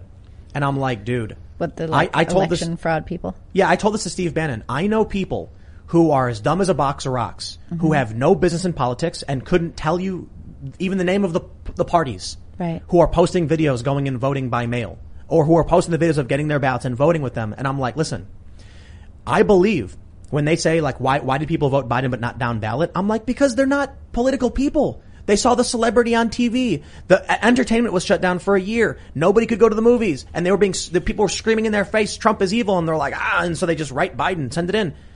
And the Republicans were able to take a bunch of seats in Congress. Mm-hmm. Now, imagine what's going to happen without the threat of Trump and even the down ballot votes they did get. It's like, I think Republicans are going to do fairly well. They only need to win, 11 seats? There's a long time between now and then, so I'm not going to make any predictions. I don't know. I just think based on current trajectory, that may be a fair assessment. But don't you think that there's also a chance that the Democrats are going to completely overhaul the voting system? Yes. I mean, if you look in California, Gavin Newsom has his recall election coming up, but California just made it possible. I'm pretty sure that you can print your ballots at home. Ballots. Yeah, I saw that. And then there's a lot of people can come and collect it for you and come and advise you on that. And they've done such an incredible job, the Democrats, of vilifying the different voting integrity laws that have sprung up in, something like 22 states? 28 states? Yeah, a lot. Like a whole bunch of states. And if you actually, they say they're Jim Crow and they're exclusionary and discriminatory and all of this stuff. And if you actually look at those laws, if you take the time to read the laws, they don't say what the White House says they say. It's not about that. And if you read H.R. 1, like I did a deep dive into H.R. 1, it's 800 something pages of rules about voting that have absolutely nothing to do with anything other than preventing states from making their own laws. So I looked up it's called the remote accessible vote by mail. Is this the California thing? Yes. You can print your selections, sign the envelope, and then return the printed and signed selections either by mail or dropping it off in a voting location. The selections cannot be returned electronically. So the answer is yes. You can request to vote at home, print out your, here's what it says. You download the application, mark your selections, print their selections, sign the envelope using the envelope provided with the vote by mail ballot or the voter's own envelope. Cool. That is not sketchy at all, you guys. This is from Not sketchy. sos.ca.gov. Return the printed and signed selections either by mail or by dropping off at a voting location. Well, there you go. What? You can now just print out your vote. This is, Ian, this is the opposite of blockchain. Yeah. This is where my nihilism is coming from. It is blatantly obvious that if you have a proprietary voting machine counting votes, it's not secure, and that we have an opportunity to attempt to secure it with a third blockchain. Like, you still do what we're doing plus a blockchain layer. But literally zero security on the system. So that's obvious. Print out your ballot. How has that not been adopted? That to me either shows that people are very stupid in general and we're just destined for extinction, or there are nefarious things keeping it from happening, which I think is more likely, which is terrifying. But how do you solve for that? Humans crave to be told what to do. They don't want to think for themselves. You see, we're divergent. We're the weirdos who for some reason want to be responsible for ourselves. Everyone else just wants to be gently patted on the back as they rest in the lap of, Daddy Biden. I mean, is it because... It's so terrifying to, listen to you say that. Is it because people that are truly free are dangerous to society?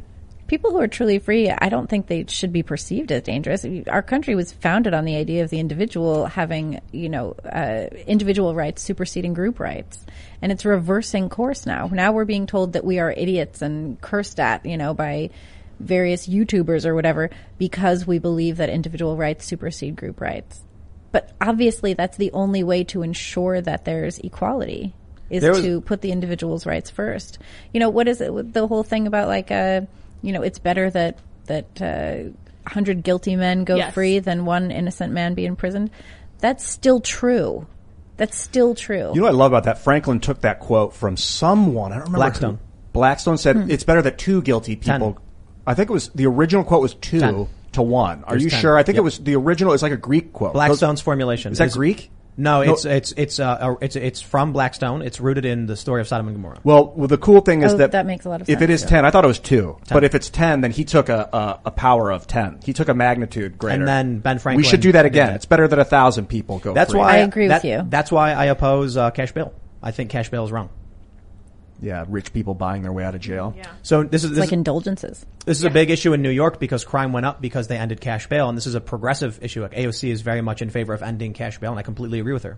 The idea that there's some working class dude who gets arrested and accused of a crime, and then they say, now you're going to sit in jail for 2 months until your court date, you lose your job, you lose your apartment, your family doesn't know where you are, or things of that nature. It happens to people because you didn't have the $1,000 to pay bail, I think is wrong. What we need is a much speedier court system. I mean, we have such there was a young man who actually died in prison because he couldn't afford bail, and it was over a stolen backpack, and he didn't do it. And I think he died in Rikers or something like that. You are innocent until proven guilty. The state should not have the ability to punish you in any way unless it's a violent crime with probable cause and the judge, can actually What about recidivism? What about recidivism? Do you have a... Well, in what capacity? What do you mean? If you're arrested multiple times for violations, for crimes, is there any point at which the state can hold you? Yes. There was somebody recently, I think it was killed people. We've run cover a lot of this stuff. I'm not remembering the story, but someone was arrested a bunch of times on gun charges. Well, kept being released, and then, See, that's the problem. It's the tyranny. If somebody is arrested on a violent crime and they say, here's the person, Your Honor, here's our probable cause as to why we believe, this person did this. The judge will then say, due to the threat, you are remanded to custody. Right. That makes sense. If it's someone who is a non-violent offender, and this is what the progressives did, I'll tell you what they did wrong though. When they say this guy was arrested for shoplifting and say, what's your probable cause? Well, what witnesses say he was shoplifting, that's not good enough. But we're going to hold him. No, cash bail is basically remand. Okay. That's not fair to someone who's working class and can't afford it. The problem is you can't defend yourself. Right. You can't defend yourself. You are not secure in your person. So what happens is there was one guy who he was shoplifting 30 times. Right. And they kept arresting him and cutting him loose because the end of cash bail. And then he laughed when he was getting arrested. I guess he said something like, I just keep doing it. You keep letting me go. It's he was absolutely flouting the rules. He knew what he was doing. Right. See, there's limits. If someone does it multiple times and you're Your Honor, this is the 3rd time this person's been arrested. We have numerous witness statements. Here are the statements. The judge can be okay, you're not getting out this time, dude. I think we really need a much speedier trial system. How do you do it when you got 13 million people in one city, you know? A court in every corner? 13 million? What's our the greater metropolitan area of New York. The people who come into the city. Well, the greater metropolitan area of New York, though, I mean, you don't have, like, all of those people aren't subject to the same courts. No, if the people who come into and out of New York. Oh, I so see. You can live in Jersey and drive into New York for work and then get arrested and then you're in the system. You end up in the Tombs, whatever else. Yep, end up in the Tombs. What an awful name. It is awful. Thanks. I remember when a friend of mine was like, he was like, I just spent the whole weekend in the Tombs. This is what happens. Police officers know that. Because they arrest you Friday, you can't get out till Monday. Exactly. and that could mean you lose your job. Yep. So he didn't have one, so it was okay. I have had friends who have been arrested wrongly on Fridays and then wait until Monday to get out. Insane. It's crazy. Yeah, it's not and good. they lose their jobs. It's like it should be 7 days a week. Two no-call, no-shows over the weekend. It's important to shut down on the weekends. Yeah, it That's is. insane. And during COVID, like, a lot of the courts were really backed up. A lot of things just didn't happen. Maybe we need online courts. I don't know about that. There's that tendency that people won't fight their own neighbors. So maybe the problem with an online court, though, is it removes the. It's like we were talking about earlier with Twitter, right? It's like it removes the emotional aspect. So when you're a judge and you see a defendant in a orange jumpsuit on a closed circuit prison camera, are you really going to look at that guy and see his humanity? Right, no eye contact. Yeah, there's nothing at all.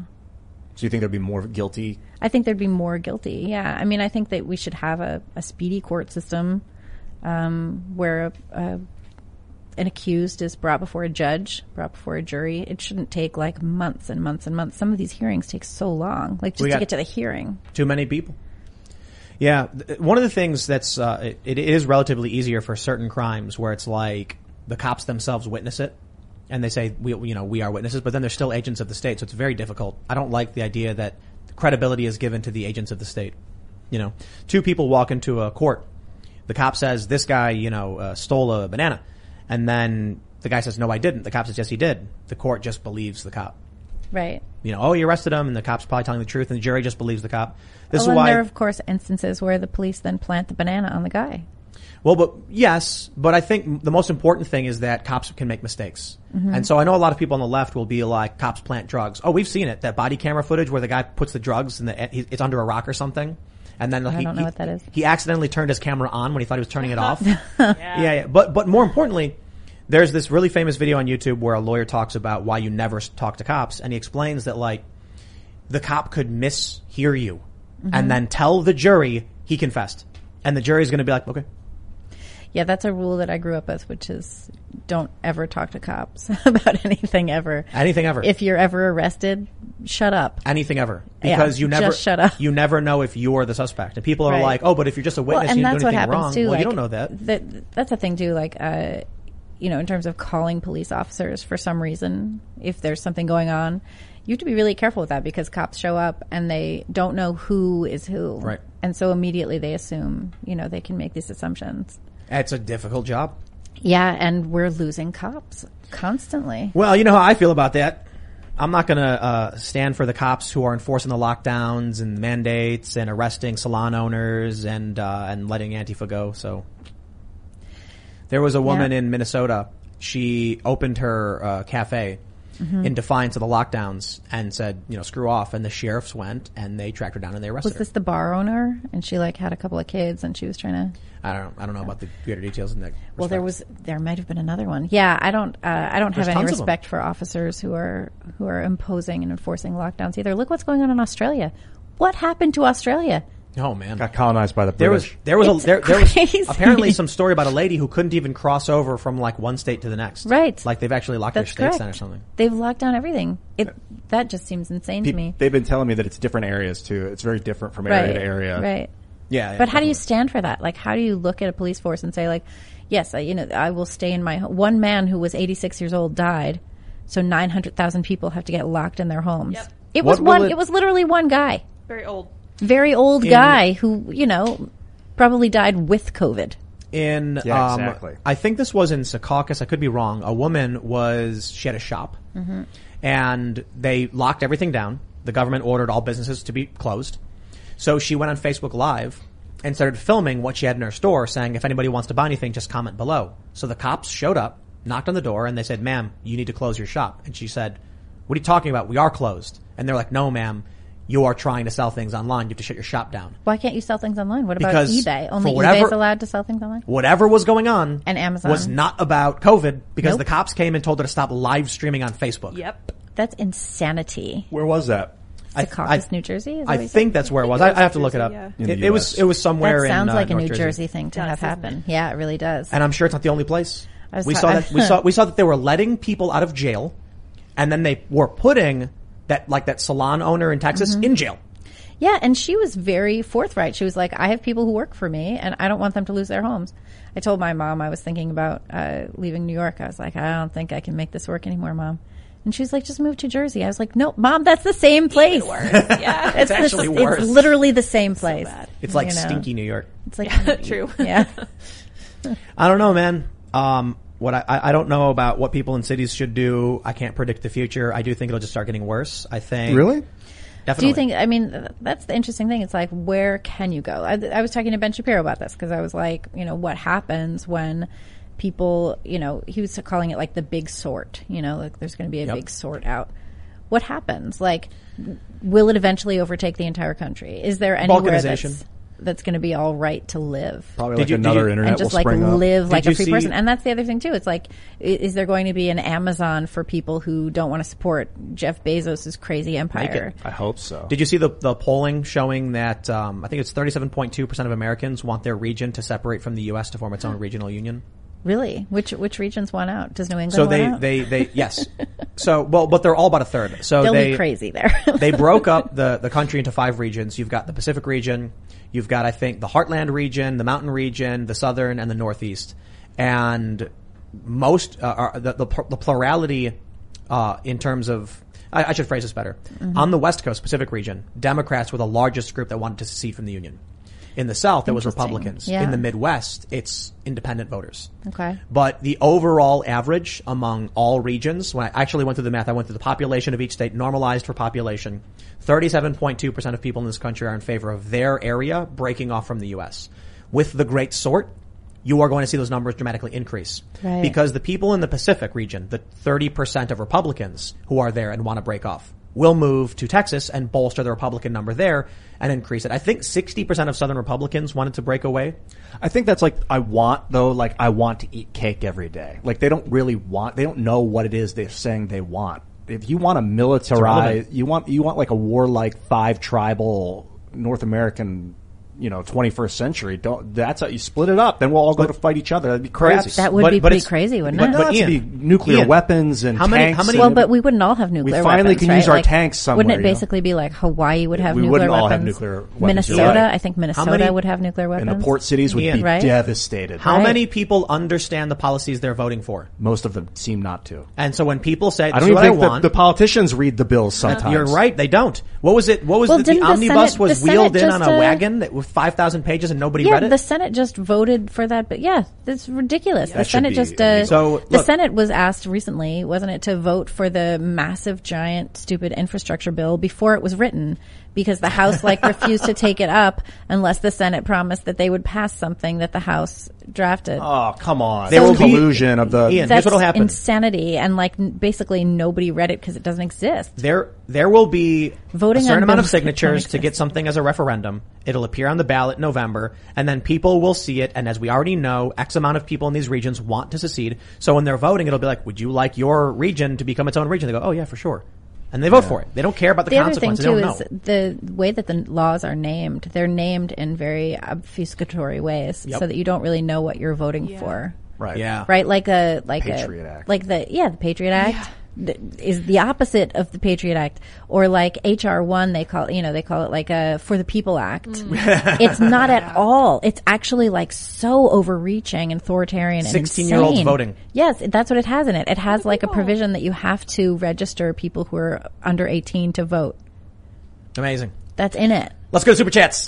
If you haven't already, smash that like button. Go to timcast.com, become a member, and you will get a bonus segment coming up later tonight. But for now, smash that like button and we will read these Super Chats.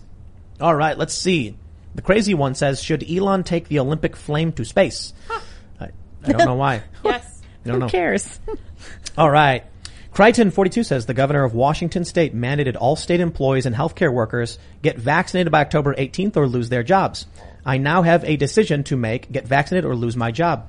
Well, I've been telling people, you know, I'm in favor of companies, private companies, to a certain degree, mandating their employees get vaccinated. So I think first, scale matters. If it's a company with like 100,000 employees, probably not so much. There's a lot of wide-ranging implications about international law, interstate law, health rights, but small businesses, definitely. They're not even allowed to ask, are they? Yeah, they are. What's your medical history when you apply for a job? You're allowed to do that, yes. I thought that was... And companies are allowed to mandate vaccines, but they assume responsibility for any adverse events if they require some medical intervention. But here's the point. First of all, when it comes to small business, I don't think the employer or the employee, they owe each other anything. We have an agreement. Right. I'm looking for someone to do work. Do you want to do work? Here's my stipulations. No? Have a nice day. I don't owe you any money. So when small businesses are like, here are my restrictions, I'm like, okay, well, you know, like, I'm not going to tell a small business they have to hire somebody within certain reasons. This is a big moral challenge because I understand there are certain things where I'm like, you shouldn't discriminate on the basis of race or identity. And then, you know, when it comes to vaccines, it's like, well, like now you're telling people they can discriminate for a certain reason. But ultimately, you know what ends up happening?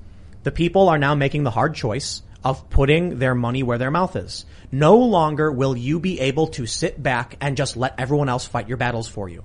That's interesting. Unfortunately. And we've all gotten those emails of like, hey, I really support you, but I'm never going to speak publicly. I know. I get them. I get and too I many. Probably am not going to talk to you. And the problem is, when I was saying a long time ago, if these people are doing these things, you need to speak up now or forever hold your peace. When it was just critical race applied principles, people were like, nah, I don't got to say anything. Well, now they're telling you to go get an injection. Whether your doctor tells you or not, they have requirements. Now that's between you and your doctor. You go talk to your doctor about what's right for you. But now you have a hard line.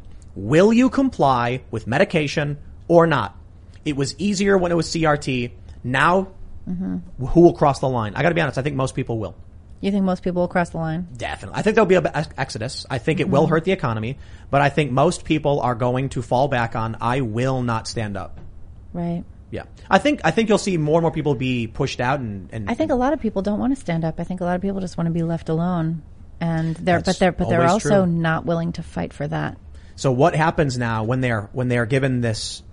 I mean, look, like I said, with CRT, people are like, I know it's bad, but I can ignore this because it's a long-term problem. Your kids will inherit a trash future. Okay, I get it. It's really, I think it's hard to ignore the critical race theory stuff. You know, when your kid comes home saying like, Mom, are we racist because we're white people? Like, no, that's but rough. Look, there are certain problems you see with industry like pollution where you're like, we know it's bad, but whatever. And then people keep buying their, products and stuff. Then there's the more immediate where it's like CRT and critical race applied principles in work and school. And then you're like, okay, this is getting harder to ignore, but what's the worst case? And I keep my head down, I'll be okay. Now they're like, sir, we would like you to get a medical procedure. I know, a small one, but still. Now people are going to have to make that choice. Right. Is this the line for them? I think for a lot of people it will be. I think for most people it won't be. There's got to be a line somewhere, though. I mean, we've given up so much. We give up constantly. This is the biggest thing that I've heard from people who are, like filling my Twitter with hate is like, but you've given up this already. You have these other restrictions that we've gone along with. Why is this so different? That's a nice way of saying it. But well, it's one step at a time. People accept it. Yeah, and we clearly shouldn't be constantly capitulating rights after rights. It's just not acceptable. We clearly should have been standing up for this, against this kind of thing a long time ago. And we haven't been. It's the exploitation of goodwill. We thought 15 days to slow the spread was reasonable. And then it became 500, what are we on? 500 and... 70. It's a lot. No, it's like 512 or something, 515 maybe. It's a lot of days. And it's not working. I mean, that's the thing too. It's like this, they constantly, as they enforce these things and throw these things at us, there's this underlying understanding that it's actually helping, that it's actually reducing the virus, that it's actually doing all these things. None of that is actually true. We're going to be living with this virus for the rest of our lives, for the rest of human history probably, or whatever. Yeah, it's got animal repositories. It's not going away. So we have to figure out how to exist in this reality. We can't just imagine that we're going to completely eradicate it if we just all stay in our houses and stop breathing. Yeah. All right, let's read some more. Ian Kinney says, hey, Tim, did you see the hit piece segment Cenk Uygur did on you? Lauren Chen made a video about it. No, I don't watch any of those things. It's a waste of time. That's one thing, you know, there's a video made about me every other day. Why should I care if the Young Turks have opinions? They're not relevant. I look at what's going on with the world, and I just think drama. Oh, Tim Pool did this, that. I don't care. Who cares about me? I guess they do. You know whatever. what's up with you. I don't care about me. I care about other stuff.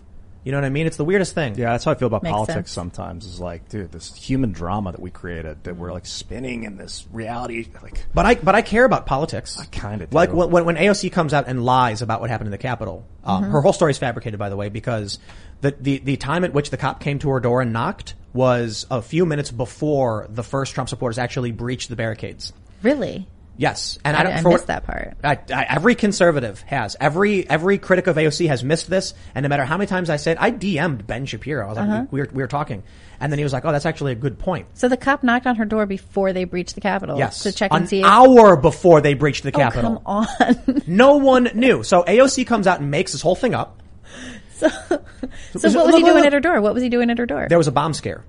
So totally separately. Oh, that whole the bomb. That's maybe right. she hid in the bathroom because someone knocked on her door. That may be true. But for her to conflate that with, I thought they made it to my office when it was an hour before anyone, There was just no timeline to support that. There is. The New York Times did the whole timeline. No, to support her claim. Hers. The New York Times did a whole timeline of it, and Reuters did a timeline of what she claimed, and for some reason, no one put these pieces together. I feel like I'm the only one who's done multiple segments about it. Like, I don't understand why all the conservatives keep coming out and saying, she wasn't even in the building. She never said she was in the building. She never said she was in the Capitol.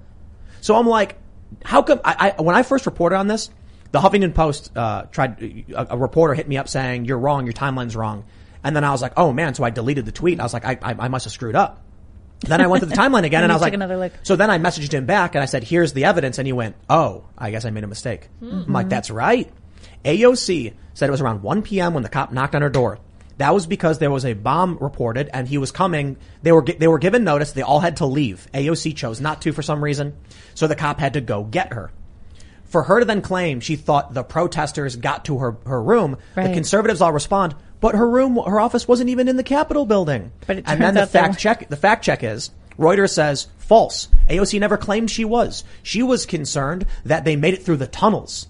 And then I looked at the timeline. I'm like, it was an hour and 11 minutes after the cop showed up at her door that the first doors got breached at the Capitol building. An hour and 11 minutes. No one thought these people were getting in the building. If they did, there would have been more police at the Capitol. And if you think that's not true, then you got a problem with the Capitol Police, because they should, if you think the Capitol Police knew that was going to happen, and AOC had knew it was going to happen, why didn't they call for more police? She lied. What did you think of that hearing, that first day of the hearing? Nancy Pelosi's. It's ridiculous. It was such trash. Yeah. It was such theater. It was insane. Anyway, well, to wrap up that super chat, Sorry, I think it's funny when people are obsessed with non-political actors to such an extreme degree. Like, I've criticized Cenk Uygur of the Young Turks. He's got a prominent show. Feel free to criticize me. I've got a prominent show. I'm mostly more interested in criticizing politicians and, people with more power. Look, the people who are actually, changing things. But to be fair, the concern from the left is that the show is very influential, so by all means criticize it. The problem I have is that they don't have real criticism. There's a very serious challenge among the left to try and figure out what's wrong with what it is that I do. So I don't want to waste time, dealing with watching their stupid garbage where they make stuff up. What are they going to say? Well, Tim Pool talks about universal health care and agreeing with it, but then he makes fun of Democrats. It's like, so does a bunch of leftists. They think you're fear baiting. That's the main concern. Because if you are projecting in the future and like, I think it's going to get worse, it's not that you're saying it's going to get worse, but you're just projecting one possible future that happens to be terrifying. Vosh said I was far right. They're pissed at you because you're not upholding any specific narrative. They don't I'm know telling what to say you, about that's it. what it is. Like, yeah, you're not upholding one narrative or another. You're just actually, doing what you think is right. And nobody really quite understands a person that does that anymore. They really want to call me far right, but I'm literally not. I'm like, I agree with AOC on ending cash bail. Cash bail's bad. They're like, well, you're lying. It's like, I don't know, dude. Make all the hit pieces in the world you want. We got a lot of fun stuff happening here. It was funny when Vosh came and we were talking with him before he came up. We were like, we're doing a bunch of new shows. Dungeons and Dragons. He'd love the paranormals and mysteries. And I think it's funny that the company so far has like a political show, and then like we're launching totally not political stuff, and they're acting like it's the apocalypse, probably because they realize. Well, that's what's needed. We need culture. We need more culture than just the leftist-driven propaganda that we're seeing come out of Hollywood and Dude, the songs. Everywhere else. Oh, I want to talk about it. The songs that we were working on the other night. Dude, they're so good. Well, vocal harmonies. Yeah, that's where it's at. Well, I got a bunch of songs Ian was singing. We got they're so good. It's just raw recordings, so I'm not going to play it live. All right, well, let's read some of that from the musical I wrote about Condoleezza Rice one time. We got to read some more super chats. Rant over. David James says Ian's shirt is the best. That's what I'm saying. It's true. All right. Yes. All right, let's see. Computer. Solve this. Southern Survival says, I'm a 15-year veteran currently on my 4th tour, and I'm worried about my career being affected by my refusal of the vaccine. The DOD is going to mandate it soon. I just want the liberty I swore to defend. Well, as I always say, get a good doctor. You know, if you don't trust your doctor, you need to get a good one. But my understanding about people in the Army is, don't you get a ton of vaccines the moment you join? Isn't that true? So. I have no idea. The stories I heard from people is that, like, when you enlist, you go to basic training, they give you a bunch of, like, vaccines. I mean, prepare to be toxified if you're going into the military. They'll put you right next to burn pits, and you'll breathe that smoke 24 hours a day. They put you in a room with tear gas. Yeah. They have burn pits in, I think it's Afghanistan, where all the trash is thrown in as just a 24/7 burn pit, and then when the wind catches it, brings it over the base. Everyone has to breathe that. All right. Super Neil Comic says, I am from Canada and so much want to live in one of the red states like Texas and become a U.S. citizen. Nice. I love you guys. See, everybody wants to come to America. Everyone wants to move to Texas. Yeah. Mm-hmm. All right. Well, what does that say? Waffle. I can't read. Wolf Doffelgod? Okay. As someone who lives in Louisville, the way she pronounced it makes me want to smash my face into a table. Love the work y'all do. Louisville. I was like, where's that? Louisville, huh? I've never been to Kentucky. So. Wow, look at this. SEI Power says even North Dakota is being overrun by California and Colorado. Jeez. Yeah. Almighty Media says, Tim, you should have politicians on. Ted Cruz. Yes, we would have Ted Cruz on. Ted Cruz, come on the show. That'd be amazing. Look, here's some insight. Like when we first started the show, we would send emails to people and they would just click delete. They don't care. They don't want to come on the show. And then a few months go by and then people would be like, oh, maybe sometime. And as the show's gotten bigger and more subscribers, all of a sudden now we're getting people emailing us being like, can we come on your show? So I'm not in the mindset of like reaching out to Ted Cruz and asking him to come on the show. But if Ted Cruz wants to come on the show, we'd be like, yeah, absolutely. That'd be fantastic. Granted, I will say politicians are the worst bookings ever. Why? They always go. So bad. I have politicians following me, and I'll DM them, be like, would you want to come on the show? Absolutely. Email this person; they can handle it, and then you do, and then they don't respond. And then it just dies. That's right. So it's a waste of time. Yeah, I talked to Ted Cruz last week, and it took like a whole bunch of like running around like a crazy person to get like 3 minutes or something of his time. Yeah, I don't think we're going to get 2.5 hours out of these politicians. All right, Aaron Salmon says, saw you talking about Spiffies. I live about 20 minutes from there. It was an icon of the I-5 corridor. They had a dine-in to protest restrictions. People from Idaho and Cali showed up. There wasn't even standing room to eat. Sad to see them go. Bummer, man. Wow. Capitalism, Entertainment, and Technologies says, calling it now. Tim just heard country roads and moved. Also, most of Texas left tends to be libertarian druggy types at the moment. I'm totally cool with those people. That's legit. That's like Ian, basically. Yeah, that's my homies. All in moderation. Even moderation. Yeah. Well, yeah, good point. Dalacourt says, Tim, with all the blue ties rolling into Texas, do you think it'll dilute the liberal influence in the coastal states, allowing for some red wins? No. Because red voters and non-Democrat voters are leaving as well. So you've got conservatives fleeing New York, and you've got conservatives fleeing California, and still, the problem is the authoritarian lockdowns hurt everybody, Democrats and Republicans. So everybody wants to leave. The problem is the Democrats bring those same policies with them, not caring or realizing. So I do think it could theoretically dilute some of their power and expand congressional seats for conservatives, because many of these Democrat voters who leave big cities to the suburbs at the least are spreading out their vote into red-dominated areas. It could flip some red areas blue that are really close. But I think if you got an area that's like 55% Republican, 45%, Democrat, and then some Democrats move out to that suburb, it won't be enough to change. So you don't think any of these Democrats are going to change their minds? Definitely not. You don't think so? I No changed way. my mind. A lot of people changed their minds. I did. I Yeah? mean, I've never Yeah. really party politics. And it is true that a lot of Democrats bought guns. Mm-hmm. So perhaps. I looked into trying to buy a gun in New York City. Oh, good How lord. about- What was that like? There were like interviews required. You know, they wanted blood samples. Yeah. All right, I was wrong about that. People will change their minds. We got this tweet. Christopher Brown says, I was far left when I found you in 2018, and you have helped me find my way back to the center.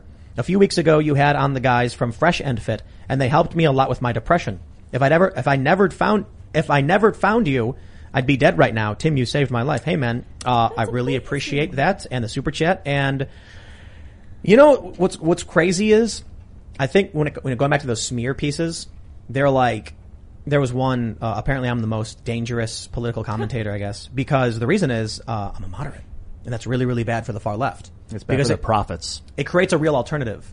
If you grow up and you're left liberal and this is the tribe and it's the only space you have where you feel safe, and then someone says, well, you can always be a suit wearing Christian conservative, they go, I don't, that's not me. I won't fit in. I don't believe those things. And then you see rock music, skateboarding, moderates, and that's like, that makes more sense for me. It's creating apostates for the left. It does make more sense. For a lot of people.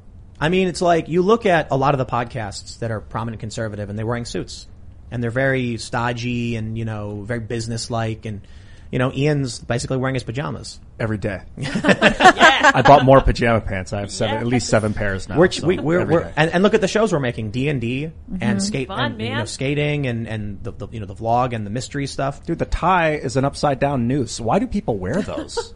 Crazy. Someone can just grab it. All right. I wonder what the origin of that is. What the heck? It's like subservience or something weird. It's probably like law.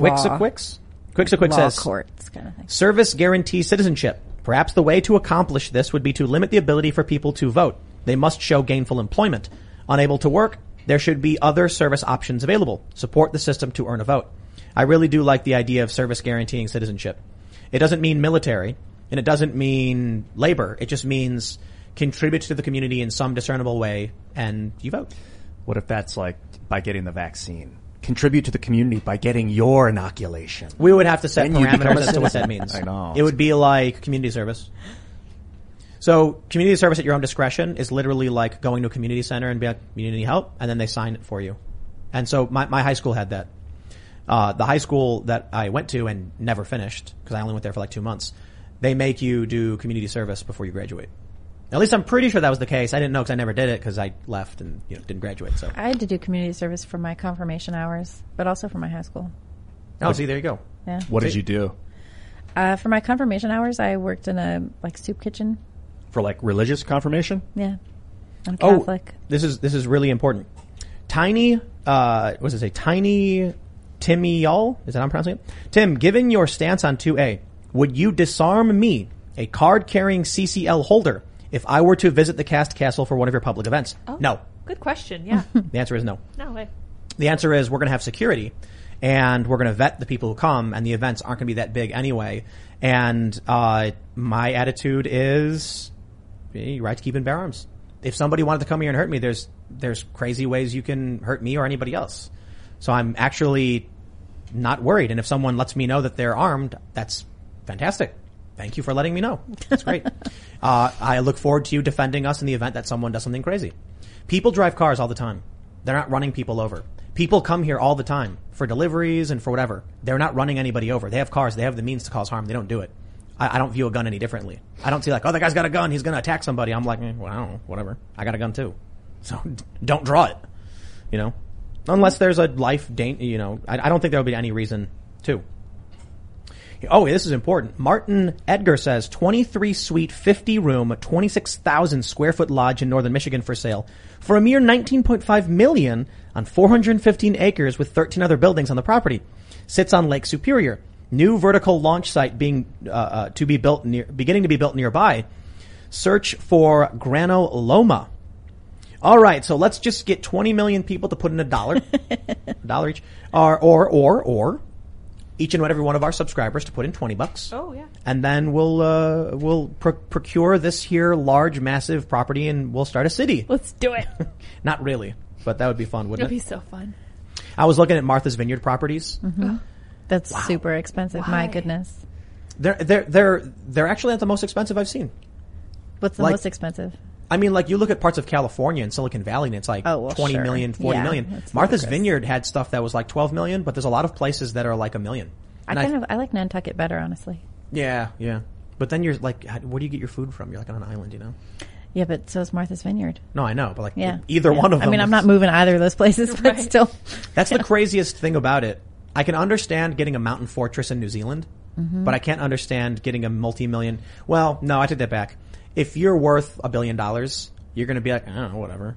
It's like, it's not a big deal to buy a multi-million dollar property. New Zealand, though. New Zealand is bad because Jacinda Ardern is insane. Yeah, but if you're one of these billionaires, the rules don't apply to you. I guess you can do whatever you want. Yeah. Well, as we saw this weekend, right? Because if the rules don't apply to Obama or Erykah Badu. They definitely don't. All right, let's see. Uncle Sam says, earlier segment you said people were crazy who questioned history being right. I don't know. I'm not sure I understand.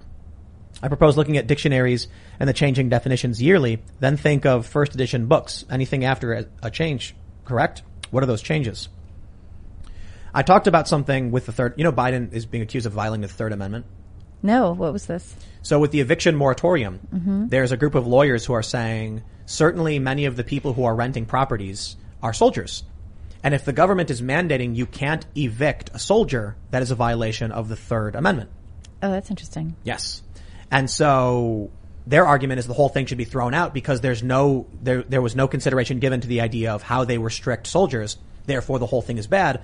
But at the very least, the court should say if you're an active duty soldier or if you're a soldier of the U.S. Armed Forces in any way, you can be evicted, which kind of sucks because of all the people who would be evicted. Right. I don't want them to be evicted. But still. However, the interesting thing is the agents of the king who were enforcing a lot of his edicts were the soldiers. Right. So when the founding fathers were like, soldiers shouldn't be able to go in your house. But that's the Quartering Act, that one? No, Third Amendment? Yeah. Right. There was two Quartering Acts. One was in 1774, I believe. And that was like what really set everybody off. Right, yeah. But the real issue, I think, was not that soldiers were occupying homes, but that agents of the state were stealing property from the people. Right. So what the Third Amendment should actually say is agents of the government shall not be able to claim, seize, or take property from an American citizen without due process. Civil asset forfeiture, out the window. Third Amendment. But the Third Amendment says no soldiers, during peacetime shall, be quartered in someone's home or during war without an act of Congress or whatever. About an act of legislation or something. So the perspective was, in 1774, I think it was, the soldiers would go in your house, take your food, sleep on your bed. Right. And they were like, get out of here, this is they BS. didn't like that. Right now we have cops who will actually go in your house and use it for stakeouts and things like that. They'll seize property from your vehicle. I think all of that should fall under the Third Amendment.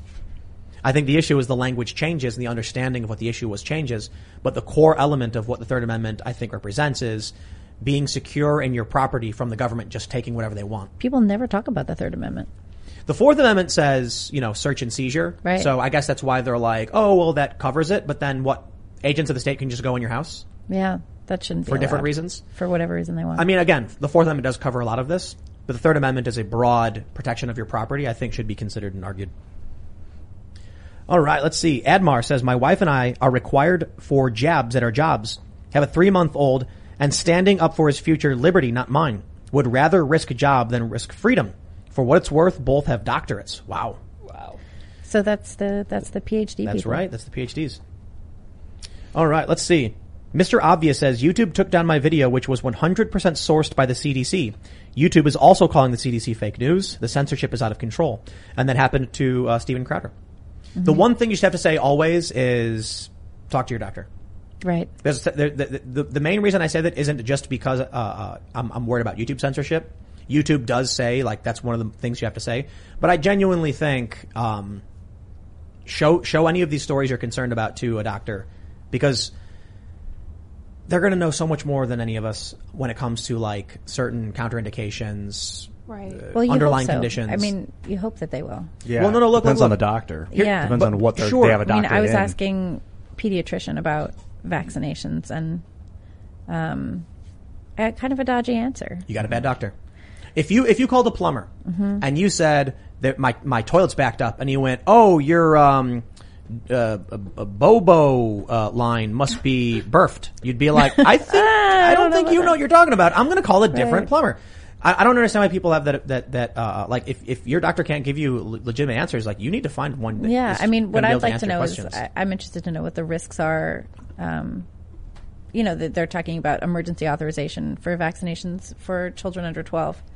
And I'm saying, like, is there a way to know what the risks are? Is there a way to, like, are there additional tests that you could run on kids to make sure that they're not susceptible to some of these adverse reactions, And the answer was no.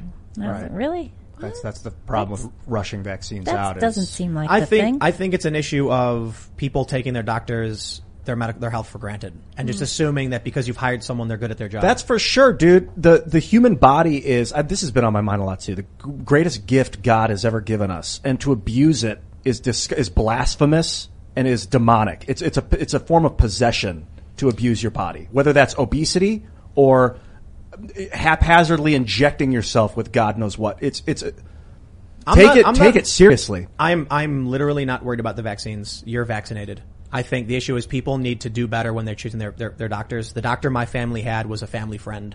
They knew him. They trusted him. He answered all the questions, helped calm people down.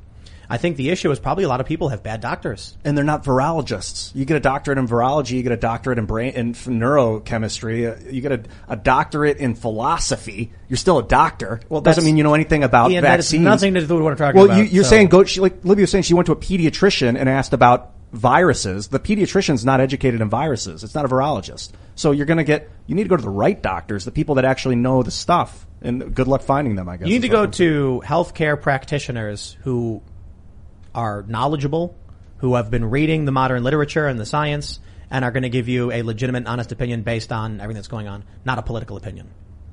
Let's read some more. EW says, Libby, you should look at Tulsa, Oklahoma for the post-millennial. Tulsa is a mid-major city, cheap cost of living, good people, great culture, like a mini Austin, and on the one of the best kept secrets in the red states. Come down. I'll happily host. What city was that? Tulsa, Oklahoma. Tulsa, Oklahoma. Yeah. Nebraska's pretty good, isn't it? I think so. I remember for a while all the good bands were coming out of Omaha, Nebraska. Wasn't like Sleater Kinney from Omaha, Nebraska. Wow, she's great. Yeah. Florida man says YouTube just gave me a strike for uploading Rand's video. Medical misinformation, they claim. I'm over the tyranny. We the people need to clean up DC. I mean that's SF actually, but But I hear what you're saying. I don't know, man. This is the craziest thing because I don't understand how YouTube enforces its rules. I genuinely think it's like purposefully vague and confusing. I have no idea. All I know is I do not want to assume any liability for someone doing anything dumb. So talk to your doctor about what's right for you. Yep. Strikes are something else. Like you can get struck and banned or whatever. And we have other means. We have the podcast. We got, the website. But I don't give financial advice. I don't give medical advice. You got to go to a financial planner and a doctor. So leave me out of that stuff. Alex on Earth says, was Loki right in his speech about kneeling being the natural state of human? When Ian was saying that, I did want to do the Loki line. He's like, is this not better? Your natural state. Humans crave subjugation. I think he's over the top. But I think what you see is that most people are willing to accept kneeling before a tyrant if it means they'll just get to go to their house, close the door, and eat, a Hot Pocket or something. To the point where we have Social Security cards now at birth. They don't even ask us if we want them. We just... You are registered. Are we born kneeling? Wait, chickens in a chicken get coop. a Social Security card at birth? Yeah, you're assigned a number at birth. But you have to apply for a Social Security card. Oh, not the card, the number. You get a number at birth. They didn't used to until like the 30s or something. But you have to apply for it. I think don't you just get a number on your... You apply your kid for it? Yeah, I had to go get it. And what if you don't do that? I don't know. Your kid doesn't exist. Reminds me of Rick and Morty when he's playing Roy. And they're like, this guy's taking him off the grid. He doesn't have a Social Security number. That was funny. All right. But what's weird about Social Security numbers? I lost my Social Security card at one point and I had to get a new one. And I went to the Social Security office to get it. And they had someone who was not my mother listed as my mother. And they were asking me the emergency questions like, oh, and who's your mother? And I said, and they were like, that's not your mother. And I was like, she's standing right here. She drove me down here. All right, let's see. Pretty weird. Laura Wren says, it's my birthday, and for my birthday, I was refused entry into my girls' ICU because of the new restrictions. July 30th, she was crushed by a semi, 4 hours away in another state. We have a GoFundMe. Help Carol Ann recover. Not everything is covered by insurance. I'm so sorry to hear that, and I'm sorry to hear about the whole situation. Best of luck. That's GoFundMe, Carol Ann recover.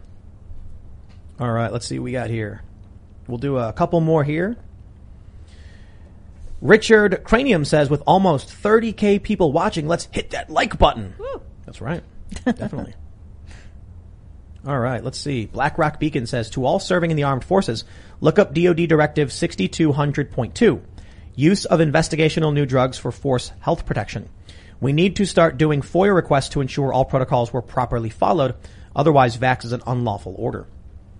And I'll stress to people, the DOJ has, I think the Supreme Court's ruled on this. They can mandate vaccines nationwide if they wanted to. Wow. Yeah. Really? What? I'm pretty sure. Yeah. What? I think it was Harmeet Dillon who also did a thread saying, like, she has to let people understand that, like, jobs are allowed to mandate that from you. Yeah. Okay, we'll just do a couple more.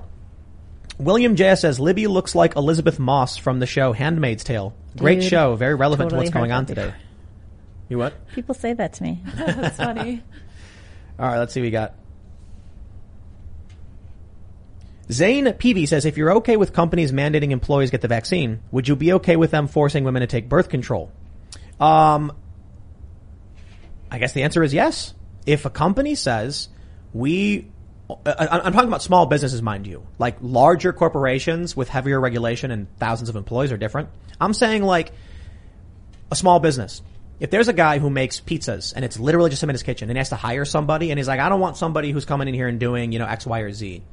Then it's his choice, within reason. So I don't know. It's a tough question. I gotta be honest. Maybe the answer to that one is no. And maybe it's not so much an issue of principle. It's an issue of personal morals. And that's an important distinction as well. I might say something like, I don't think businesses should be forced, but I also have an issue with this kind of violation of ethics. And then it becomes this is why I'm never going to be a politician. This is why I don't want to be legislating law or writing up what should or shouldn't be, because someone's going to say it's not fair if I have to do X if this person doesn't have to do Y. And then I'm just like, bro, I am not going to be a king of anybody. I think human traffickers force girls to go on birth control before they escort them across the border because of the, Yikes, man. This is what Ted Cruz was telling me the other day. Was it not just me? It was at this conference in Houston. But he was saying that, the human traffickers force girls to be on birth control because they are going to get raped on the journey. That's messed up. It's messed up? Yeah. I talked to this other guy who was showing me the bracelets that the human traffickers put on people when they're crossing the border. It'll be like, it'll say like mujer on them and stuff, just like identifying who everybody is as to where they're going to be like sold off to and stuff. Jeez. Yeah, it's really a mess. It's the people who are profiting from that are clearly the massive international human trafficking cartels. Well, my friends, thanks for hanging out. We're going to go start doing the members only segment. So go to timcast.com, become a member, and we'll have the bonus segment coming up shortly. You can also subscribe to this channel, hit the like button, leave us a good review, and follow us at TimcastIRL. And you can TimcastIRL, and you can follow me personally at Timcast. Do you want to shout anything out, Libby? Oh yeah, I'm Libby Emmons. I'm at the Post Millennial every day, and I'm at Libby Emmons on Twitter. Thanks. Thanks for coming, Libby. Thanks. Follow me at Ian Crossland, guys. Thanks for coming.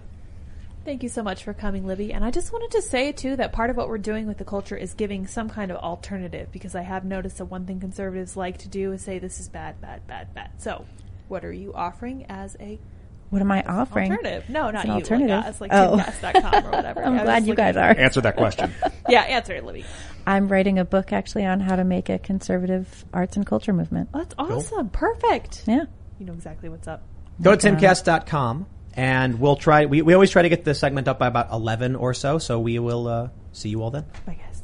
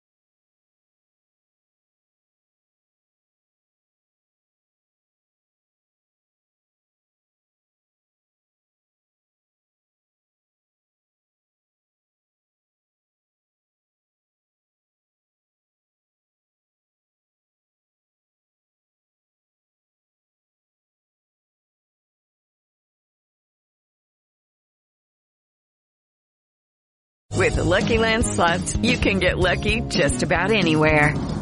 This is your captain speaking. We've got clear runway and the weather's fine, but we're just going to circle up here a while and get lucky. No, nothing like that. It's just these cash prizes add up quick. So I suggest you sit back, keep your tray table upright, and start getting lucky. Play for free at LuckyLandSlots.com. Are you feeling lucky? No purchase necessary. Void where prohibited by law. 18+ terms and conditions apply. See website for details.